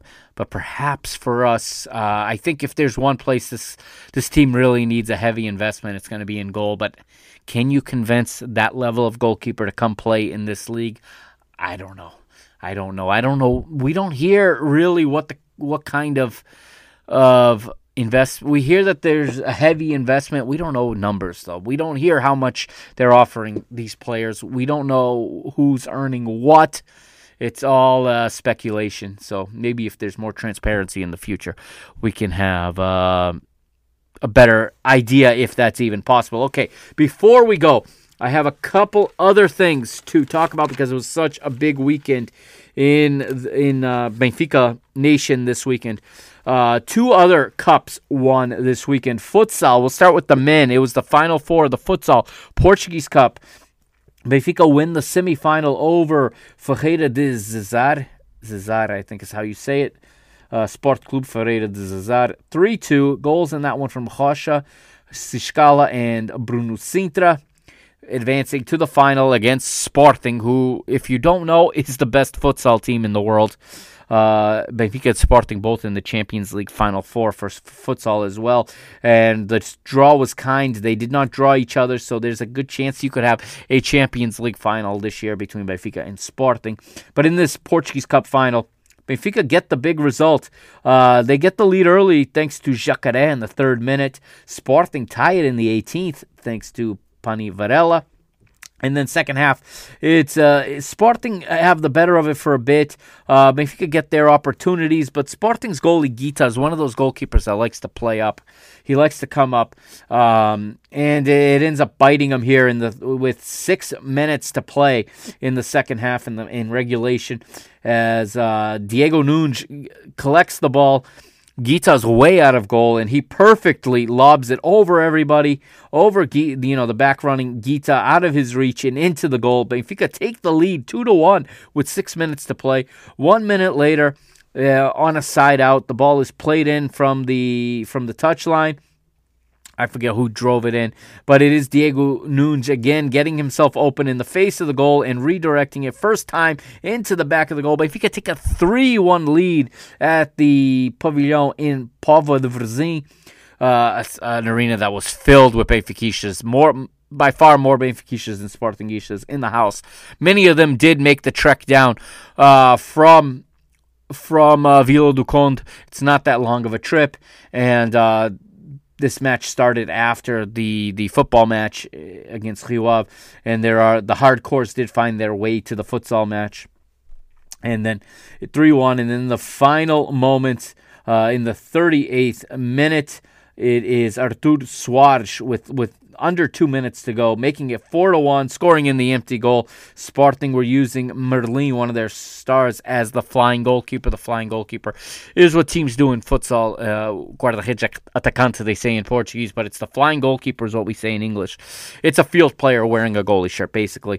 And what you do is you play 5-on-4 with an empty goal, something similar to what you see in ice hockey, when a team is trying to come back late. So that finishes 4-1. Benfica win the cup. Congratulations. Also in the same day, in the same arena, the women win the cup as well. They started off on Saturday just like the men did. This time, the women beat Sporting in the semis. They win 3-1. Goals from FIFO, Raquel Santos, and Ana Catarina. In the final Sunday against Nuno Alvarez, Benfica win 4-1. Goals from Janice Silva, Leninha, Inês Fernandes, the captain, and from FIFO again.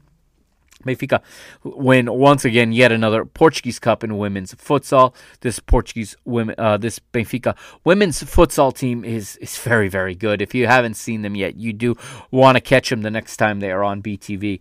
At the same time, on Saturday, as the women's League Cup final, as I had said, men's basketball was taking on Sporting. Benfica men's basketball win 99-86 at the Pavilion de Luz over Sporting, over the Lions. Tony Douglas leads the Eagles with 29 points. He goes 6 for 9 from three-point land, has 7 assists and 7 rebounds in the effort.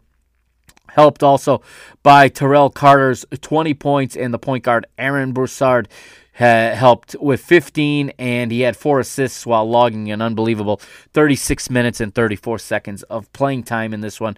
Next up for the Hoopsters, for Benfica, they travel to the Dragão Arena on Saturday, so it's another Clásico this weekend. There's the Clásico Friday on the football pitch, and it's on the basketball court Saturday.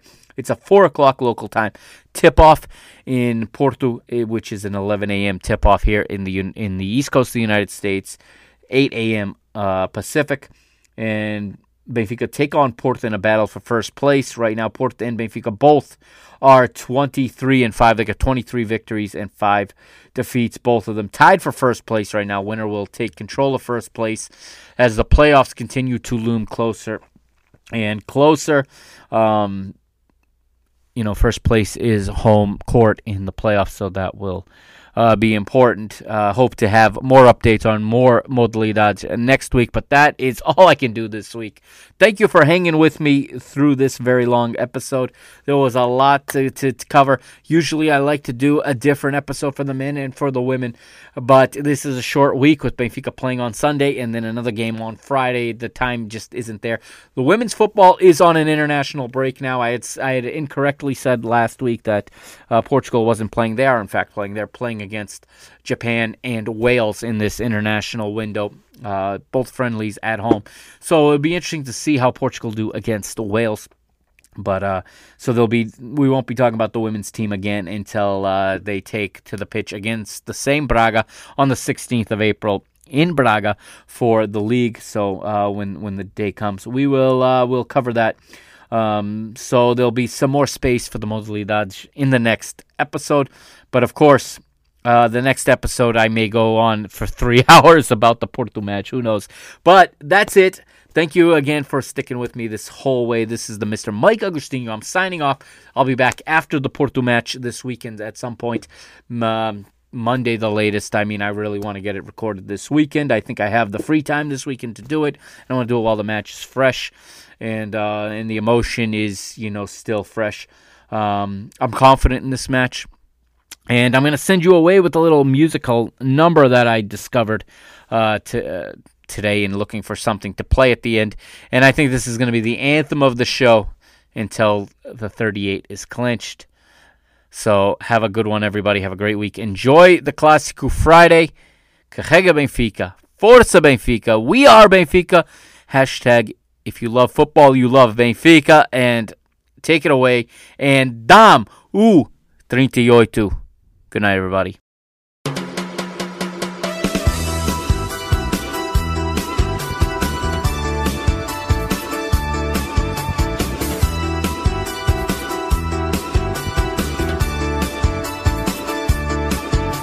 Depois do 37 já está tudo a pedir uma nova conquista. Quero tudo a cantar, vamos todos mostrar a alma de ser benfiquista. Com menos sofrimento, repetir um momento, irmos até ao fim, voltarmos ao Marquês, festejar outra vez. Quero ouvir cantar assim. Agora levanta o braço, bate palmas a compasso, entra nesta brincadeira, canta como eu faço, vamos ter nervos de aço e ganhar de qualquer maneira. Benfica, Benfica, Benfica, dá-me o 38.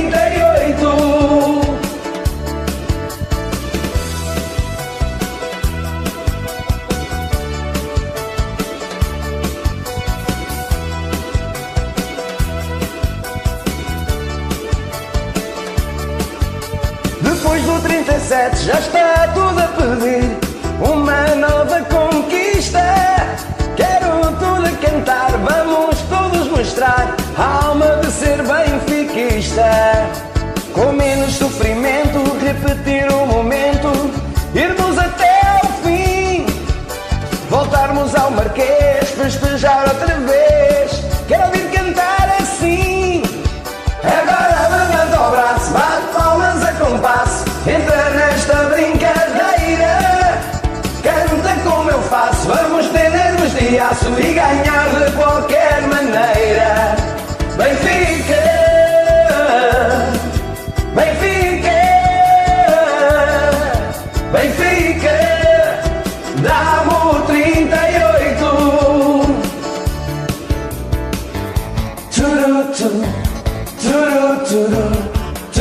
turu, turu, turu, turu, turu, turu, turu, turu, turu. Agora levanta o braço, bate palmas a compasso, entra nesta brincadeira. Canta como eu faço, vamos ter nervos de aço e ganhar de qualquer maneira. Benfica.